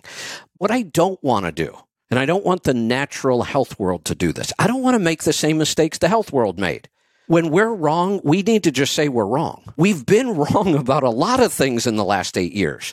I was giving advice 8 years ago that was just wrong. And as soon as I realized it, I try to be really transparent. I hope all the practitioners do that. But I also want to talk to the people who are going to practitioners. Don't make the same mistake we all made with our doctors. They're not God. You can question them all you want. You can tell them, no, I'm not going to do that. And we don't. And almost brainwashed to just think if a doctor tells you to do something, you just do it. And we need to get rid of that mentality. Because you're running out of options. Yeah. Yeah. And I want people to do the same thing with natural practitioners. Don't think that just because I solved your diabetes and your high blood pressure that I'm right about everything. I'm not. So if you're working with somebody and you have these symptoms and they just can't figure it out. We ran into this. I mean, I had to tell people, look, I've been through everything I could think of. I don't know what's causing this. We'll go do more research. Your book helped me solve a lot of those, but we were just upfront with people. So if you're a practitioner, be upfront, be transparent. If you don't know, say you don't know. If you've been saying something and it turns out you now find out it's wrong, admit it. Just be transparent about it and then move on. And if you're a patient or a client, question these people. I don't care what their credentials are. I don't care how much they've helped you with, myself included. Question me. And maybe your problems are the more confident they are, Kevin, or your practitioner, if they understand oxalates. And if they don't, then you have to understand they have a big blind spot. A big one. A real big one. And even if they think they understand oxalates, they don't, because nobody understands oxalates. I've tried to get closest to the sun of oxalates without getting burned. could with this book, trying to make it easy and digestible. I mean, a lot more could have been in here. I did my best to really thin it down and make it easy to understand. But, it's not like I have all the answers. And in fact, there's things in here where I say, we have this stuff coming out of our bodies after we go off the diet. Some people start literally shedding it off their skin. They start snowing, or they have literal crystals coming out of their bodies. And we think of it as oxalates coming out, but a lot of what oxalates has done is caused other forms of calcium and other calcifications and other weirdnesses that are a part of the oxalate damage. And when you stop damaging your cells with oxalate, that other damage also tries to heal and recover. And so we call that all oxalates coming out. But I said if we chemically tested them, that only some percentage, maybe a third of that, would be truly oxalate. But just to keep it simple, we think of that as oxalate excretion. I mean, literally, like lumps of grit that are like quartz. People have filled up whole bottles of them. Wow. They're collecting them from their urine or their eyes or their feces even. All kinds of grit. I mean, one woman says she snowed for 3 years. She still is. A woman I talked to just before we got on says she is now snowing really heavily and leaving piles of white dust everywhere. Wow. And this is the skin shedding off some of this old crud that's formed up because of the oxalates. And we call that oxalate, and it is because you're recovering from the oxalate damage. But chemically, it may be hydroxyapatite and all kinds of other gunkola. Gunkola. But that's an example of, okay, sometimes it's not just that we don't know, but sometimes we use shortcuts just to keep it simple. Yeah, right. So let's do this. I think to wrap up this first part of this, why don't we do this? Why don't we start at the very top of our head, and let's work our way down the body and talk about some of those symptoms and signs we might be looking for. Any effect on hair? During oxalate, the oxalates do tend in some people to collect in the scalp, the skull, or the brain area. And some people also get sort of like hot flashes as part of the hormonal changes and the clearing of the oxalates. So people will get clumps of hair falling out, or will go through hair texture changes or hair loss, often as part of the kind of post-carnivore, the low oxalate diet. So if you weren't having hair problems before and you do now, it might be part of this oxalate clearing. So hair, yes. Glad I asked. We just solved another mystery. We don't deal with it a lot, but actually my wife went through it.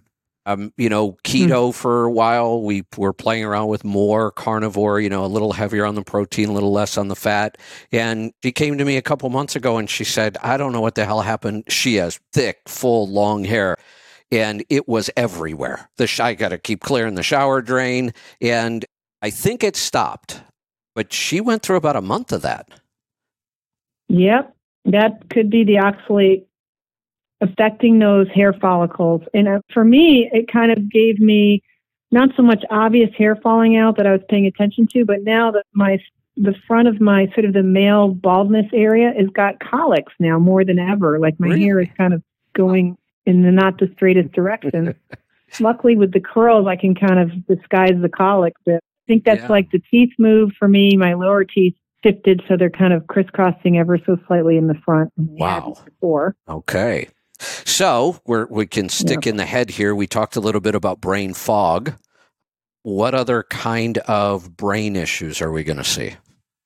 Well, with the oxalate clearing side, you will sometimes see panic attacks. You'll get periods of incredible grumpiness or, just intolerance. And the brain fog will sometimes feel like overwhelm, where your to-do list is more than you can mentally cope with. You just can't kind of organize your day, and you're like this loopy ADD-ish, So all kinds of memory and word finding, all kinds of brain function things can be occurring when the inflammation is up, causing this neuroinflammation. So, yep. Got it. So lots of brain Hopefully issues. that stuff comes and goes. Yeah. A lot of brain issues. I mean, this is the biggest thing of all, really, in the years of oxalate clearing, in this sort of decade after the high keto or the high sweet potato diet. You can go through these cycles of mood stuff. If you don't understand what's going on, you're taking it way too seriously. You're like buying into something's wrong with your brain, or you're playing along with that and feeling worried and depressed and anxious. And what we have to learn to do see that as a symptom and go, oh my gosh, you poor thing, you're really a negative mess and you're worried about everything. Let's give you a sauna and then a nap right now. You need help. There you go. So let me ask you something. When I quit eating grains, which was one of the first kind of major steps that I took. I read Wheat Belly, and Dr. Mercola had just come out with Effortless Healing. He had a whole chapter on grains. So I quit grains. It was like the first thing. I didn't really go keto or paleo or low carb even. I just cut out all the grains. The changes were incredible. The energy levels, the brain fog lifting, the joint pain that I had suffered with for years going away, almost completely. And I used to say something, and I'm wondering if the oxalates could be like this as well. I felt in ways that I had never felt. I was 52 years old when I did this. And I used to think to myself, how come I've never felt like this? And it dawned on me, there was probably not a single day in my entire life, once I started, eating food, that I didn't eat a grain. Probably not a single day. Dark rice cereal. Right. Live crackers for the baby and to the Cheerios and beyond. And it's bread every day. Every single day. Toast, breakfast cereal. So, almost every meal, every snack. Yes. Over and over and over. So I thought to myself, well, that explains it. I am feeling in a way I have never felt in my life because I got rid of those things. If we were able to rid ourselves of the oxalate problem. You're working on it 9 years. I'm working on it 8 years. We haven't done it yet. If we're ever able to really get ourselves to the, optimal place, whatever that means for this issue, are we going to feel things we've never felt? I'm almost thinking we might. Yeah, you'll feel like you've gone to heaven. I think you get moments of this. I've had moments of this where it just feels like the sun has opened up. You feel completely on top of your game and unhurried about any of it. You don't feel stressed, you can get it all done and you're fine with it. You feel confident and calm and content and capable and everything is fine. And it's such an unusual feeling. I know. And I wonder, maybe that's the way as human beings we are supposed to feel most of the time. You got it. Isn't that exciting? It is exciting because some of this thistles, thorns, and gnashing and tears that the Old Testament tells us we're doomed to is just self-inflicted. Right. We think we are so advanced and, we've solved all the problems of, what our hunter-gatherer ancestors went through and their life had to be so horrible. And maybe it wasn't. In fact, I'm almost 100% sure it wasn't. I have a feeling they had far more joy and happiness than we ever do. I'm sure of it. They had things to explore. They had lots of room for purpose and love and play and creativity and weaving baskets and inventing jewelry. And, they're just playing and enjoying and being clear. They're not poisoned with all this nonsense. Yeah. So it's got to be better. I mean, fantasizing about perfection in the days of, pre-technology is an easy thing to indulge in. When you're talking about how our diets and lifestyles are basically making us miserable, to us, that is a paradise. Yeah. It may not have been perfect and it may have had many hardships, but we don't realize how much we're unnecessarily accepting as normal. As you say, is common stuff is not necessarily normal for humans. Something as simple as the first time I learned about grounding.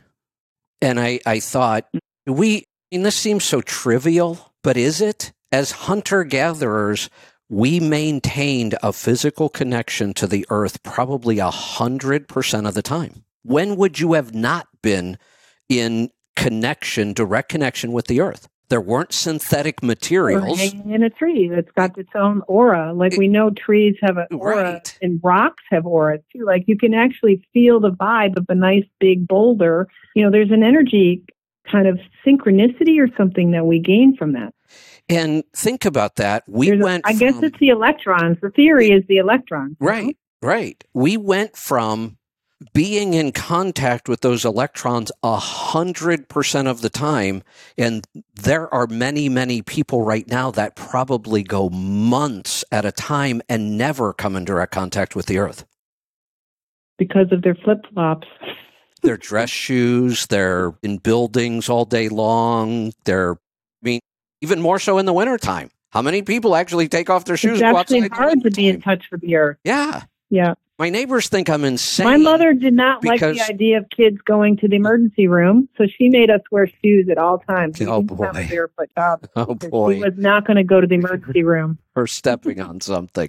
No, instead, you can now go to the hospital because you're sick for life.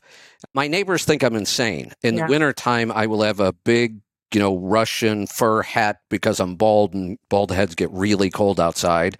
I'll keep my head really bundled up and warm, and I might have on a hoodie and sweats, and it's like 20 degrees outside, and I'm in bare feet. My neighbors think I'm insane.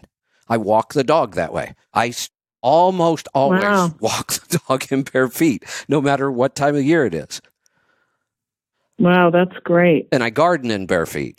And I'm out in the garden all day long. So, but just think about that. We went from pine cones really. I got some wicked pine cones in my garden. Your feet toughen up pretty well too. You start walking around outside with bare feet all the time, and they get pretty tough. Yeah, I used to run barefoot on the pavement to do that. See, there you go. Yeah, toughen that up. That was such a gift to me because I spent so many years with serious foot problems. I couldn't ever not wear a shoe, and now I can go barefoot outside. Nice. It's amazing. Back to the head. We haven't moved very far here. We've talked about a lot of conditions already. We haven't. I guess we're down to I've heard people tell me their cataracts went away and their night vision is better. Mine certainly is. And some people, their visual acuity is improving on this. It's incredible. So now we're down to the eyeballs, and you mentioned all kinds of things. You actually made a statement the eyeballs might be the most affected organ. Yeah, and that's the surface of your brain. Good point. The eyeballs are right there connected directly to our brain, aren't they? It's part of the brain. Yeah. That's why the eyes are the window to the soul, right? There you go. We're only going to move down about a half an inch here, but I think you had already talked a little bit about sinus issues. Yes, sinus issues. Strongly believe if you have chronic sinus problems, you need to be off the oxygen. No doubt. The mucous membranes there's so much calcium there. Think about these layers of thin. There's lots of layers of thin bone, lots of circulation there, lots of mucous membranes, lots of glands because you've got to produce the mucus and so on to take care of that area because, it's got air moving all the time, which is drying. So you have to be able to produce all the right fluids to keep the tissues living and happy. And so there's a lot of activity there. And so it really does seem to get caught up with the oxalate problems. And then you've got with oxalates, you've got probably a change in pH that makes it more possible for organisms to start living in your sinuses and giving you infections all the time.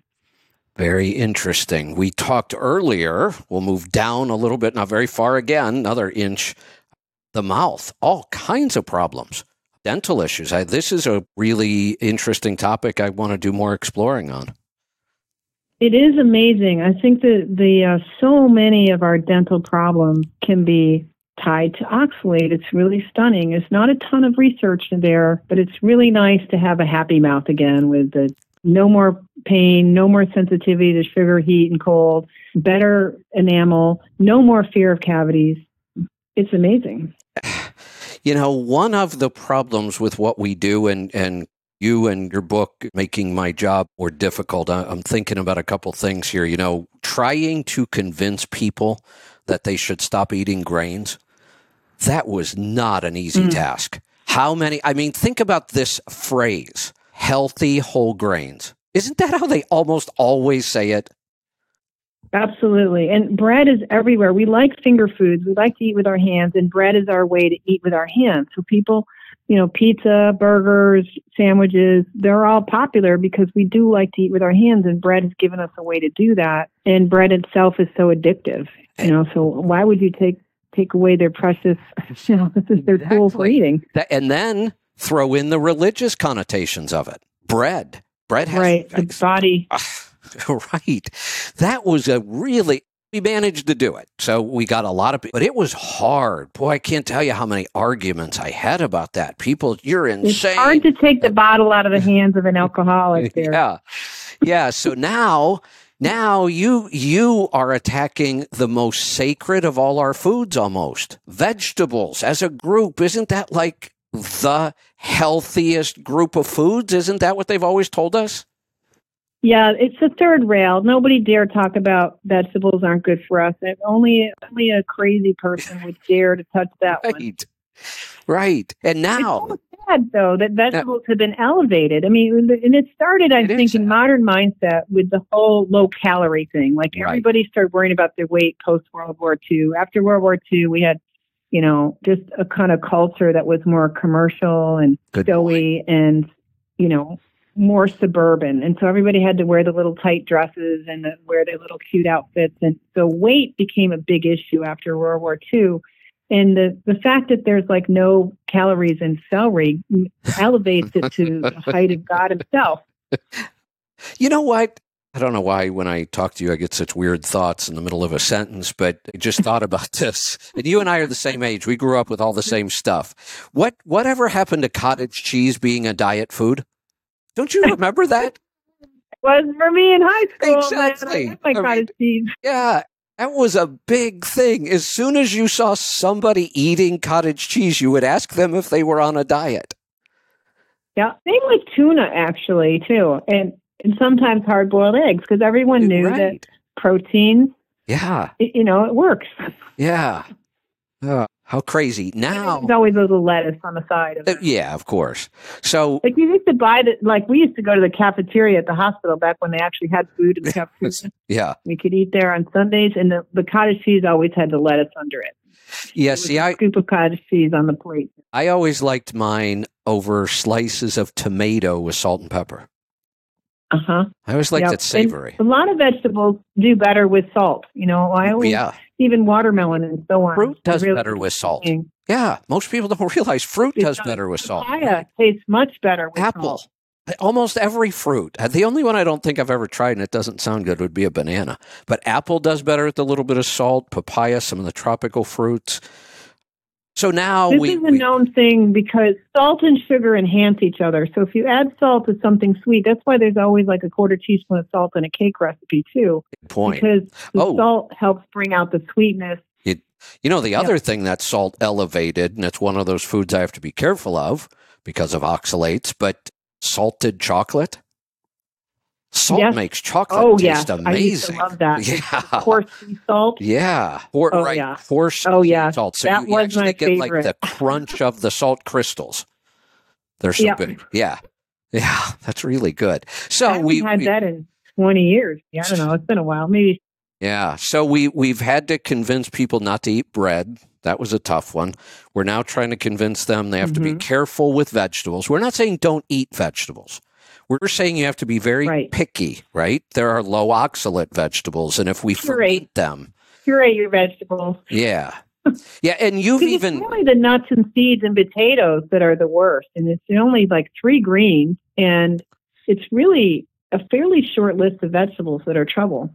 Yeah. But then there's the fact that they have other problems, and they're really... there's some people get allergic to the onions and can't do that and so on, but... There's plenty of low oxalate vegetables. Yeah. The whole cabbage family, including kale. Kale is not very high in oxalate, by the way. You keep mentioning kale. The truth is kale has 3 times the oxalate as lettuce, which has almost none, but it's nothing compared to the spinach and the beet greens. Okay. And there's a table in there somewhere in the book. There's one about chips in chapter 4, probably in chapter 4 as well. For some reason, But a little bar graph gives you a sense. For some reason, I just like to pick on kale. Well, kale and spinach are routinely spoken in the same sentence. They're like hooked at the hip here in our culture and in our verbiage. And because kale has lots of other toxicity. Kale has a lot of problems. People turn them into kale chips. Right. It's not good. Right. Yeah. Yeah. So now we're actually going to convince people that cavities can heal themselves? Well, I don't feel I need to convince them of that. I think if you're willing to try getting away from the oxalate poisoning and eat enough good animal fats and nutrients from animal foods that, and especially if you have oxalate problems, which, as we have decided, since we are ruling the world right now, we all have oxalate problems, which I think is a reasonable conclusion. Dr. Mercola basically said that in an interview with me that he published on the 1st of the year, January 1st this year. I listened to it. Look, it's a rare person who's not going to need this information, get this book. And so keep reading the book. I mean, like, really study, because you can do things to support this healing, like the lemons and the minerals and so on. And we'll talk about that later. But don't give up on just, all right, now that I'm carnivore, I'm not eating oxalates, I'll close the book, I'm done. No, there's a whole lot more for you to understand because of your history of eating this chocolate and the buckwheat. That's a good point. All these high oxalate foods. Yeah. A lot of the now problems. We're all recovering oxalate wounded people. Essentially. That's a good point. Let's take a look at, the issues we do solve with things like carnivore. The big one, poor sugar handling and, insulin resistance. And minute you go carnivore, that problem starts to improve and never really stops improving, right? If you have been eating the standard American diet your whole life, you're diabetic, you're overweight, you have all these problems, they immediately start to resolve with carnivore.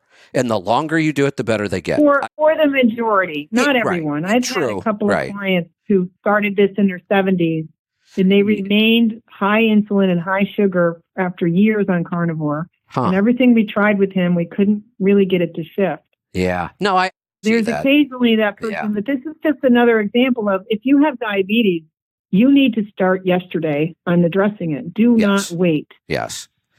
So, but I think I want to point out the fact that a lot of those things do resolve, and the longer you eat carnivore or low carb, the better they get. I'm still documenting improvements after 8 years, but I want to point out the fact that if you don't understand oxalates and how to clear them, that problem may never get better. Well, it's getting better. That's why you're still getting better, because you're still unloading your oxalate load. But if you know from the book that you can help yourself through these moments where you don't feel so good, or that more citric acid might help, or some additional minerals might help, there's sometimes when you need some degree of supplementation. There's sometimes when, hey, I do need some carbs because I have this stress in my system and my liver is that, by understanding how oxalate is affecting your body more, and how you have this long tail of a burden of oxalate crystals potentially in your shoulder joints and your bone marrow and different body parts, that the body will continue to get at that stuff and continue to make it better and better over time. By knowing that, you can know, maybe I should have a lemon and a papaya today or something. There's things you can do to facilitate this so you can feel good while you're still getting better. That's the real key. That's the value behind this book. I mean, you can read it and go, oh, God, this is awful. Look at all these things that are wrong, and look at all these foods I probably shouldn't be eating. But the real answer is here, this can be fixed. And when you fix it, life gets a lot better. And I will say, there were 2 areas that I've been wanting to learn more about for the last several years. And finally, 2 people wrote books. Adaptogens is something I've tried to research on my own, and I just struggled with it. Finally, somebody wrote a good book on adaptogens, and that one really helped me. And then this issue, there is almost next to nothing out there, really good material on oxalates other than your book. Yep, that's why we needed a book. Yeah, we really did. We really did. And I'm glad you wrote it. And like I said, I deal with a lot of other practitioners. They're reading your book. Other practitioners are finally learning about this topic. That's a dream come true, because that's the only way we're going to help people, because that's who you turn to when something's not right. You're looking around for a health practitioner to help you figure your way out of it. As long as they're completely unaware of this, they're in no position to point it out. Yeah. Yeah. So we haven't even made it down to our chin yet. We've talked about an awful lot of problems and issues. We could keep working down the body, and I have a feeling we could probably take another hour or 2 just on symptoms, right? Yeah, we probably could. And But quickly, you've got the swallowing problems, you've got the hiccups, you've got the digestive disorder, the stomach reflux, you've got, heart palpitations, you've got frozen shoulder and tendinosis or bone spurs or calcified tendons. All of that stuff could be related to oxalates. so rather than do that, I mean, I think we've kind of set the stage here. Just in our head, you can see how many things could go wrong. The rest of the body. And here's the other thing to understand. Take all of these symptoms, and nobody suffers from all of them, right? That's for sure. You may only have a lot one. of people just weirdly one little symptom. My husband, it was his carpal tunnel and his bad sleep. One of my clients, it was just his bladder crystals, 100,000 bladder crystals. For Nothing else. His energy is good. Everything else is great. For me, it seems to be mostly joint pain. There may be some other little things that, as I clear this up, maybe my brain will start working even better. I would say that I don't have brain fog anymore, but maybe I don't know what it's like to have a maybe it can get even better. Yeah, and I think it gets better in terms of like your ability to focus and meditate and feel calm and enjoy life and feel gratitude. Like all those things suddenly are simpler. Right. So for me, it really was just kind of one really pronounced, where I can tell you when I've been eating too many oxalates. So, and then I'm just perpetuating the problem. Now I understand, even after you get the oxalate amount right in your body, it's still going to take you years to clear this. But I think we can reasonably say that anybody listening to us, if you're on the standard American diet, it's a slam dunk. You have a problem and you need to get the oxalates out of your diet and the grains and all the other stuff we talk about. If you've moved to a paleo, a keto, a carnivore, a ketovore, any of these newer kind of whole food, animal-based diets, and you've seen a lot of health improvements, we can almost guarantee you have some things left over as well that you could still improve. Yeah. So I think the real answer to this is everybody listening to this should get the book, read it, and address this issue. If you're committed to feeling better and aging well and not becoming decrepit and becoming, a patient for the last 5 years of your life or 10, it's really vitally important. Yeah. Your children and grandchildren, your friends and family really don't want to change your diapers. I promise you. Yeah. Good point. Yeah. They'll do it, but you might be ruining their lives in the process. Yeah, exactly. So, over the years, we've brought a lot of things, low carb, keto. We've helped a lot of people with health. A lot of other books I've talked about, even like the new book, Brain Energy. I learned something critically important from that book. I learned that all of these brain issues that we think are somehow different, whether it's anxiety, depression, both anxiety and depression, schizophrenia even. This doctor, and I believe him now after reading the book, because again, it was so well written, so much documentation, like your book.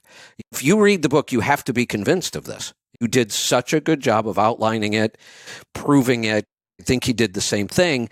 And what he was able to prove is all of these brain issues are metabolic. There's nothing different about any of these brain diseases we're trying to deal with. They're metabolic issues. Such an important point, too, because we want to slap all these different diagnoses, and they keep inventing different syndromes and diagnoses as if it's a different problem. Right. But fundamentally, you have energy crises going on in cells because they're toxic and deficient in the nutrients they need. When they get the right nutrients, then they can clear the toxins if you quit overloading them with additional more and more toxins all the time.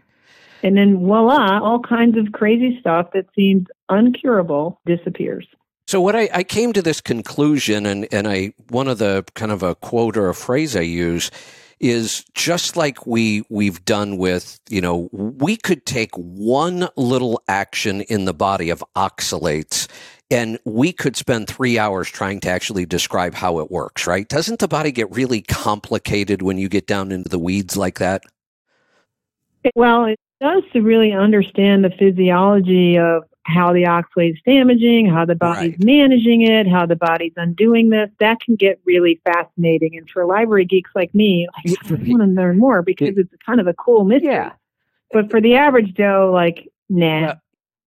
Conclusion I've come to is that we can make this outrageously complicated if you want. You could study the human body for the rest of your life. There's that much to learn.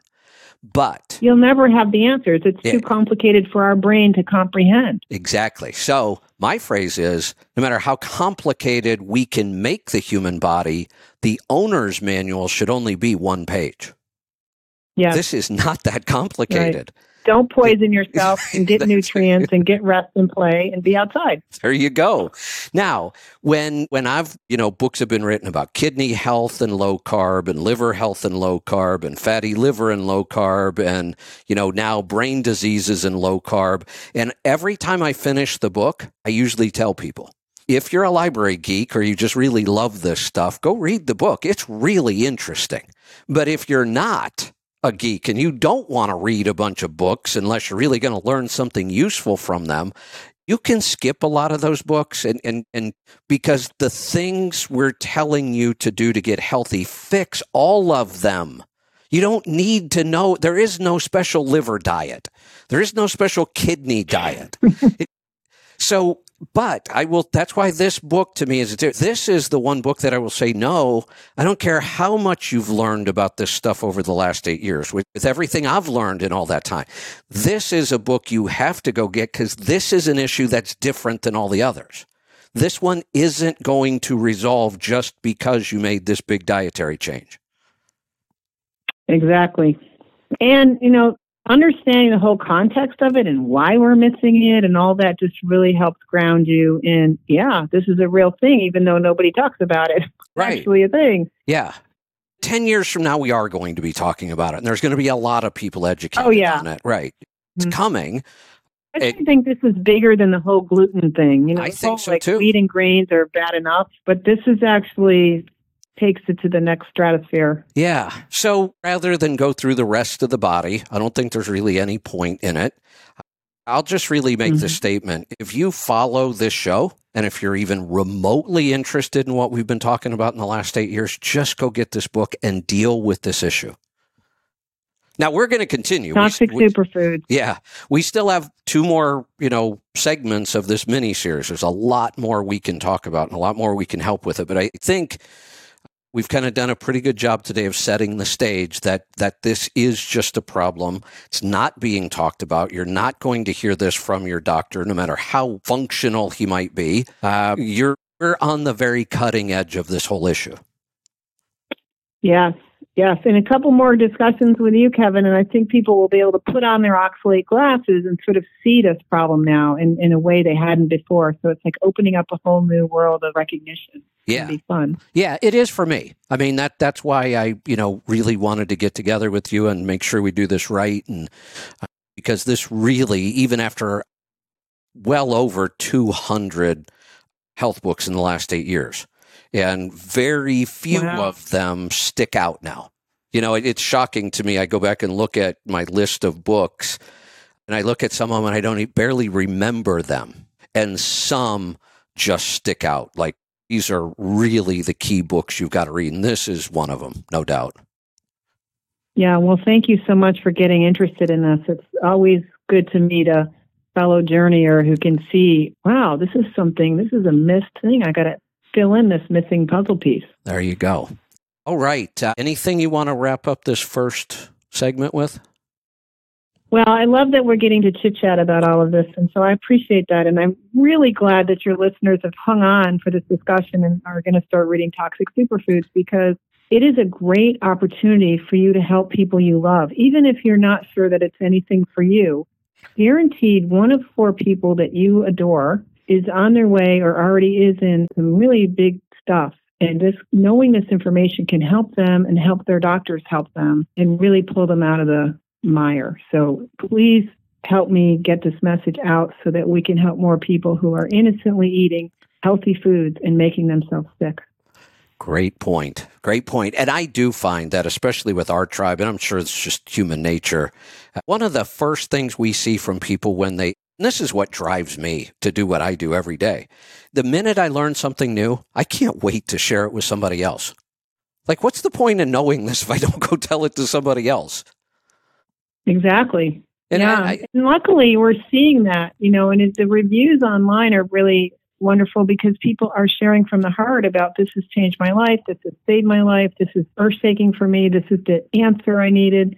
And that's what the message we have to share. We're kind of like Whoville, and we're this invisible community on a little dust speck on a dandelion, and we're starting to get heard. Like we're going to break through the ignorance and be listened to because there's so many of us in trouble with oxalates, and what a gift that is because maybe younger people can avoid what's happened to those of us who are middle-aged where we didn't know this for our whole lives. Good point. And I like the fact that you just called us middle-aged because that means we're going to live to 120, right? Yeah. Well, I've certainly been getting younger, and I have great hopes that my spine will continue to heal and I'll be able to get back on water skis and be a wild Wait a minute. In my 60s. You never told me you were a water skier? Well, I sure would like to be. The last time I was up on a ski was 1999. Wow. Now, I grew up skiing. I couldn't right this minute, but it wouldn't take me long. I learned how to barefoot.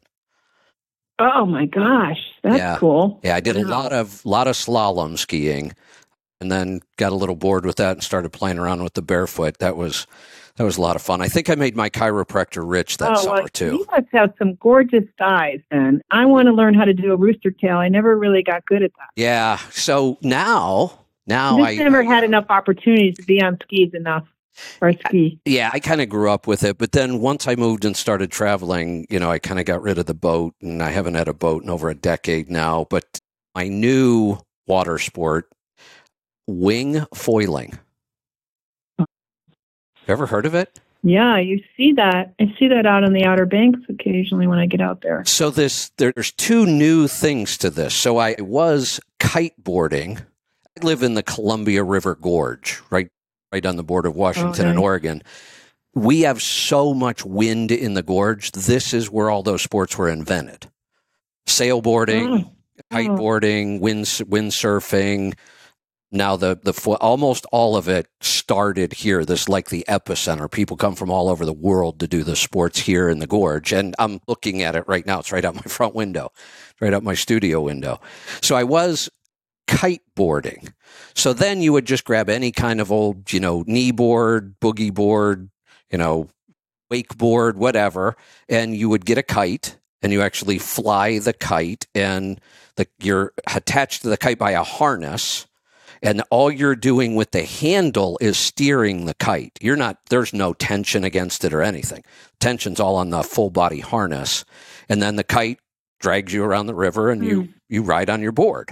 Well, now what they've done... You don't have to be that fit. You really don't. The hardest part is learning how to fly the kite.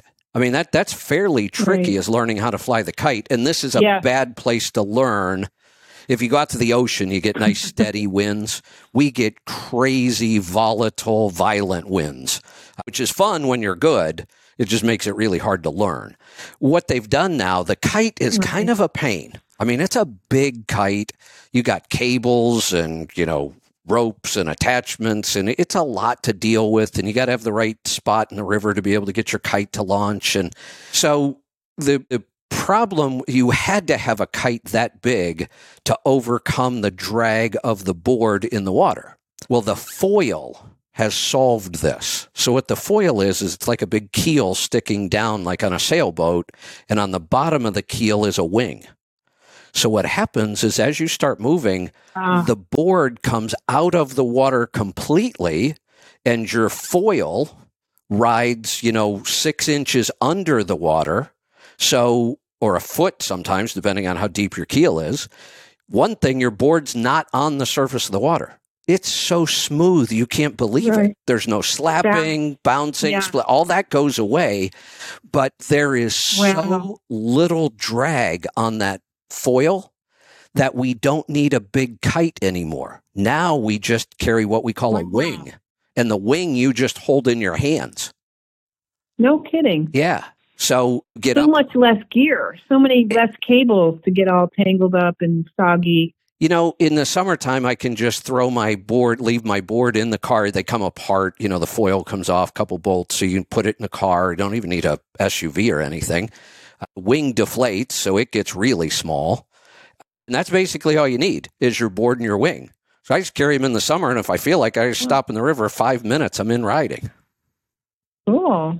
Yeah, kind of fun. Wow. All right. I'm intrigued. There you go. And isn't it awesome to be 60 and still look forward to do some of this stuff? Yeah, well, I'm just about to turn 59, so a whole nother year to like get ready to be the athletic 60-year-old I want to be.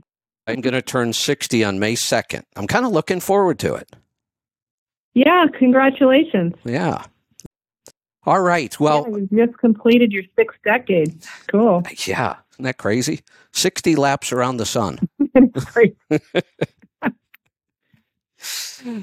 Sally, you and I could do this. Younger because we're learning so well. That's it. That's it. You and I could do this all night, but I know we got to wrap this up. We will. We're going to come back. We're going to do 2 more segments of this, and when we're done, I'm confident we're going to have something we can put out in the world and bring more people to this issue and to the book. Fantastic. All right. Thank you. We will talk to you soon. You're awesome. All Big right. hugs. Take care. Bye, Kevin. All right. We will see you back here for the next episode. Check for it. In the meantime, be safe, be profitable, be fit and healthy. Always do the hard work and master the journey.